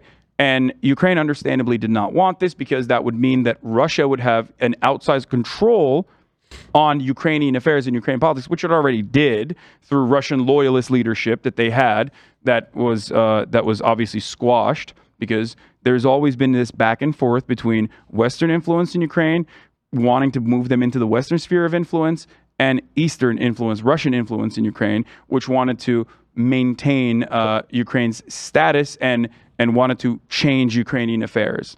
Okay, so they were both attacking each other, and you think the attacks were equally provocative? And again, I don't know anything about it. I think that this was another instance of proxy war, 100%. Okay. Like there are people who wanted to be a part of Russia, and at the end of the day, though, like the reaction from the Ukrainian government to that was understandable. They wanted to protect their own interests. They wanted to protect their own borders. They wanted to protect their hegemony and national security interests. But there's a difference between like what they did in Crimea, for example, and what they did with LPR and DPR. What did they do in Crimea? There was a referendum. People say it was bullshit referendum. It was under gunpoint, which is understandable to say that because that is what happened in Crimea. But Russian territorial claims to Crimea Russian territorial claims that Crimea had more historical prescience and the highest level of support for Russian expansionist policies in Crimea, specifically because of its military base that the Russian military operated out of. Okay, and what did Ukraine do in that situation? They cut the water supply. They immediately fucking broke a dam, a USSR era dam that was offering supply, like water for the Crimean citizens that they said they, cared about. You're talking about that recently? That happened? No, that dam has been destroyed when Russia invaded Ukraine. But essentially, I wanted to clarify. Like they cut Crimea off, and not in the same way that they wanted to deal with LPR and DPR. I wanted to clarify your position. Yes. Because it seems like there's a lot of confusion, so it's good to clarify. You do support... This will not clarify my position. In the eyes of people who want to say that I'm like anti-Ukraine, people are still going to fucking yell at me. But you said that you believe what America's doing in Ukraine is right. I believe that Ukraine has a right to emancipation. What America should do in Ukraine is offer security commitments and assurances, and you can only get that by arriving at a table where you don't fucking destroy the bargaining chips, and instead allow the original security commitments to continue. I don't know what you mean by that. You mean so at the table Ukrainian with Russia? envoys and Russian envoys got together in Antalya and put a 15-point security plan together as they were negotiating the terms of a ceasefire agreement. And Russia, we need to get them, and I mean that it's not that easy, I would assume. Well, there was moves that were being made to arrive at that. Seems like Putin, as like a year ago, he's kind of like a fascist leader. Yes, Putin's interests are to take the whole thing. Putin's interests certainly are nationalistic. There's obviously material benefits to Ukraine because Ukraine would be a competitor to Russia as far as like oil and gas. You think the Ukrainians should go to the table and make concessions to the Russians? I think that Ukrainians went to the table and made concessions to the Russians originally. Yeah. And it was actually a very clever move by Zelensky to, like, for example, push the Crimean referendum 15 years down the line in order to not deliberate on that aspect right now, because Ukrainians want Crimea back as well. They want LPR and DPR to be Ukrainian. Mm-hmm. And Zelensky knew that was going to be an impossible thing to deal with, because he's right now, on the one hand, you have Ukrainians with interest in emancipation, ridding the Russian scourge from their borders, and taking back all of their territory from Russia, which includes Crimea as well. So he has a delicate balance where he has to make sure that those guys are not pissed off and overthrow him, and then or that America somehow gets involved and overthrows him, while simultaneously ending the war. I'm assuming where people get mad at you is just the suggestion that Ukraine should make concessions to an aggressive fascist invader. Because, as we know, European fascist invaders, people often wonder, they don't stop. If we didn't make concessions to Hitler, would the war have happened? People wonder that. Yeah, there's a difference of there's a difference of talking pre-World War II and post-World War II, because we do have mutually assured nuclear destruction. I was about to say, unfortunately, the nukes change all the calculus with that. So that's the difference there, and that's a very significant one, because Article 5 dictates that any kind of NATO nation that Russia tries to attack, okay, because NATO was developed against Russia, USSR communism, it was an anti-communist institution in of itself, immediately means that all other nations, according to Article 5, are drawn into war with a nuclear superpower like Russia. Right. So there's a difference. Plus, one other aspect of this is that Russia kind of showed its ass and its capabilities, and where those capabilities end as far as ground war goes, which is the reason why you see Finland and Sweden, which previously had long-held neutrality, not like direct agreements, but long-held neutrality I wouldn't say treaties because it's not an official treaty, but just like didn't join NATO An understanding. immediately joined NATO. Why? Because they realized they don't have any fucking power. What are they going to do? Go to Finland? Get the fuck out of here. They can't take over Ukraine. They said it was going to be a day. They suck. They don't have the power. So also, I don't know the exact name of it, but I know Ukraine surrendered their nuclear weapons, which is one of the best things you can hope. Worst things you could do. Never give up the nukes. But like in terms of like a humanistic, a political move, it's bad. But like as a humanistic thing, that's Yeah, I mean, obviously we should get say- rid of nukes. Yeah. Some say Ukraine had no way of utilizing those nukes because like the control mechanism was in the USSR, so in Moscow. But really. but you still shouldn't have given your nuclear stockpile. So your point is that they should never have done that. No. I think we'd Don't be you looking think- at a very different world if for Ukrainians at least. If we didn't. With the benefit of hindsight, how could you say that? I mean, I don't think they would get invaded right now if they had nukes, right? I mean, well, if you have nukes, you don't get invaded. That's just kind of how it works. Anyway, we made a guarantee to them that you give up your nukes and we'll got your back. And so I do feel like that's a pretty important agreement to uphold. I mean, what? You're talking about American promises to Ukraine in exchange for surrendering their nukes. Yeah, America never like actually followed through on any of their promises. America's still not following technically their promises of defending Ukraine. They're just giving Ukrainians weapons. Ukraine is currently sitting in a very unique position that I see happen in the same cycle of violence in the Middle East all the fucking time. America goes to a militant group and says, hey, we're going to give you weapons, you want autonomy, specifically Kurds, right? You think every country should have a nuclear bomb? I think every country citizen should have this one. current... Every citizen of America? Yeah. That's Tim Pool's, I think that's in the Tim current Pool's position. formation, if you have a nation state, you have to have a fucking nuke. Otherwise, America will come and fuck you up. So you think every nation should have a nuclear I think program? either every nation has a nuke or none of them have it. And I would obviously want none of the nations to have it. But less which is why I better. was in support of the Iranian denuclearization agreement. I thought that was good, which, Donald Trump fucked up. Oops. I believe an individual citizen in this country has a right to own. Do you believe a every nuclear person should have a nuclear bomb? That's Yes. the socialist vision of Yes, I think everyone should have America. a nuclear bomb. I mean, that's the only equality that we can really... Everyone should have a nuclear silo in their garage. So, okay, in short, you support Ukraine. What the Allied powers are doing to support them is right. No, because America's interest in Ukraine is not one that is genuine. America's interest in Ukraine is just I don't fucking care about withering. the interest. I don't No, but that's care about America's important interest. because- I'm asking what you think. Because no, America's interest in Ukraine is It's got incredibly nothing- important. What do you think is the right thing to do in Ukraine? I told you what I think the right thing to do. Then I is. asked to clarify, Instead of and you said fucking up the no. deal, instead of fucking up the deal that Ukraine had with Russia by Boris Johnson fucking showing up in the middle of that, going to Kyiv directly. Dude, do you think what's happening there is right? If not, why?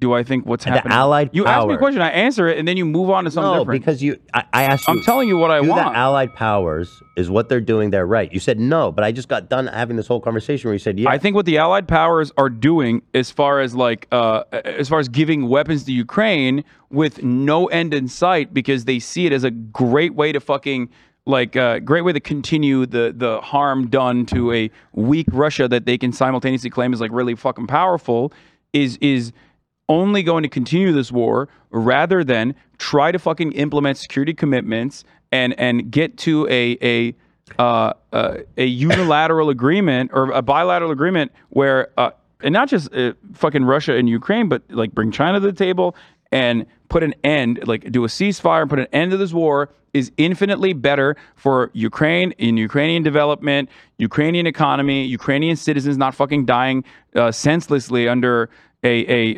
artillery shelling campaign that's literally happening. You know what's really fucking insane about this? Russia is getting artillery shells from North Korea, and America is America's telling South Korea to give artillery shells to Ukraine.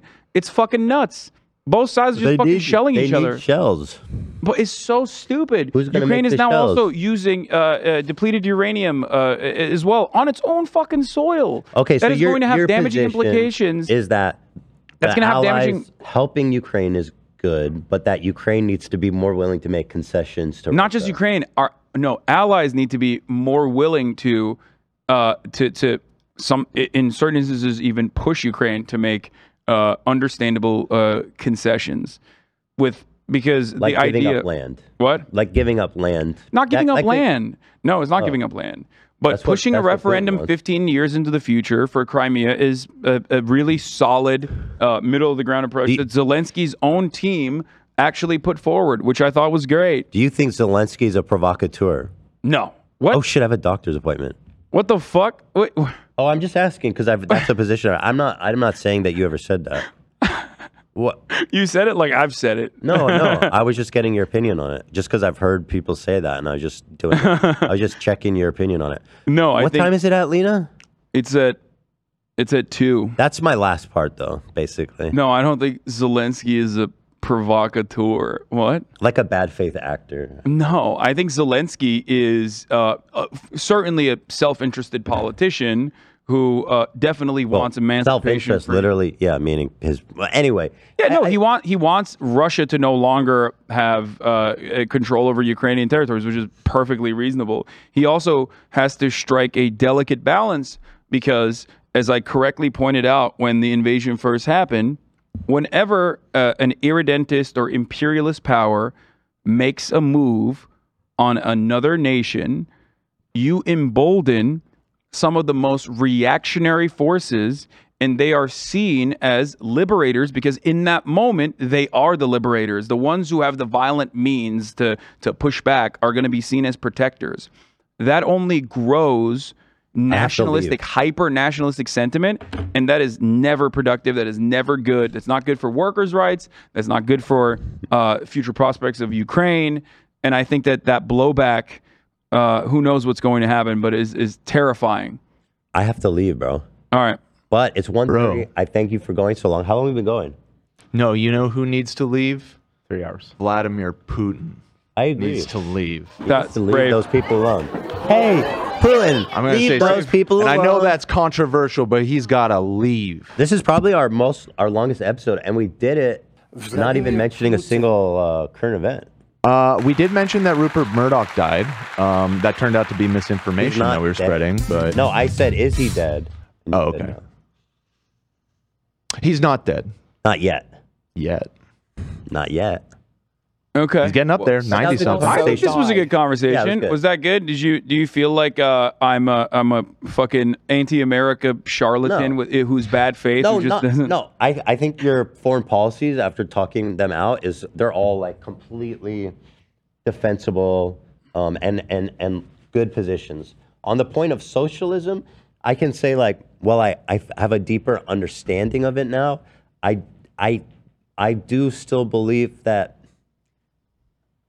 it seems more mystical and No, you want Marx. wishful. You want Marxist, Leninist, Kleinist thought, which is but socialism with ultimately- capitalist characteristics. Yes, and ultimately, that is what I want. And ultimately, we agree almost entirely. And if you're mad about that, you're dumb. Yeah. You're All right. a dumb idiot. I have to pee really Freaking bad. got him, now. If you're watching this and you're angry, you're a stupid dumb Freaking got him, man. Dumbass. dick. No, I thought that was good. I think so too. Unless you're Ukrainian, then they have a right at least. yeah, They're no, there. for sure. I Or understand. Taiwanese. Or Tibetan. I understand. They have a right to be angry. I'm just saying. I get if it. you're an armchair Suck warrior, my who, tongue. like, We're from gonna get NorCal and graduated from I can't wait Berkeley.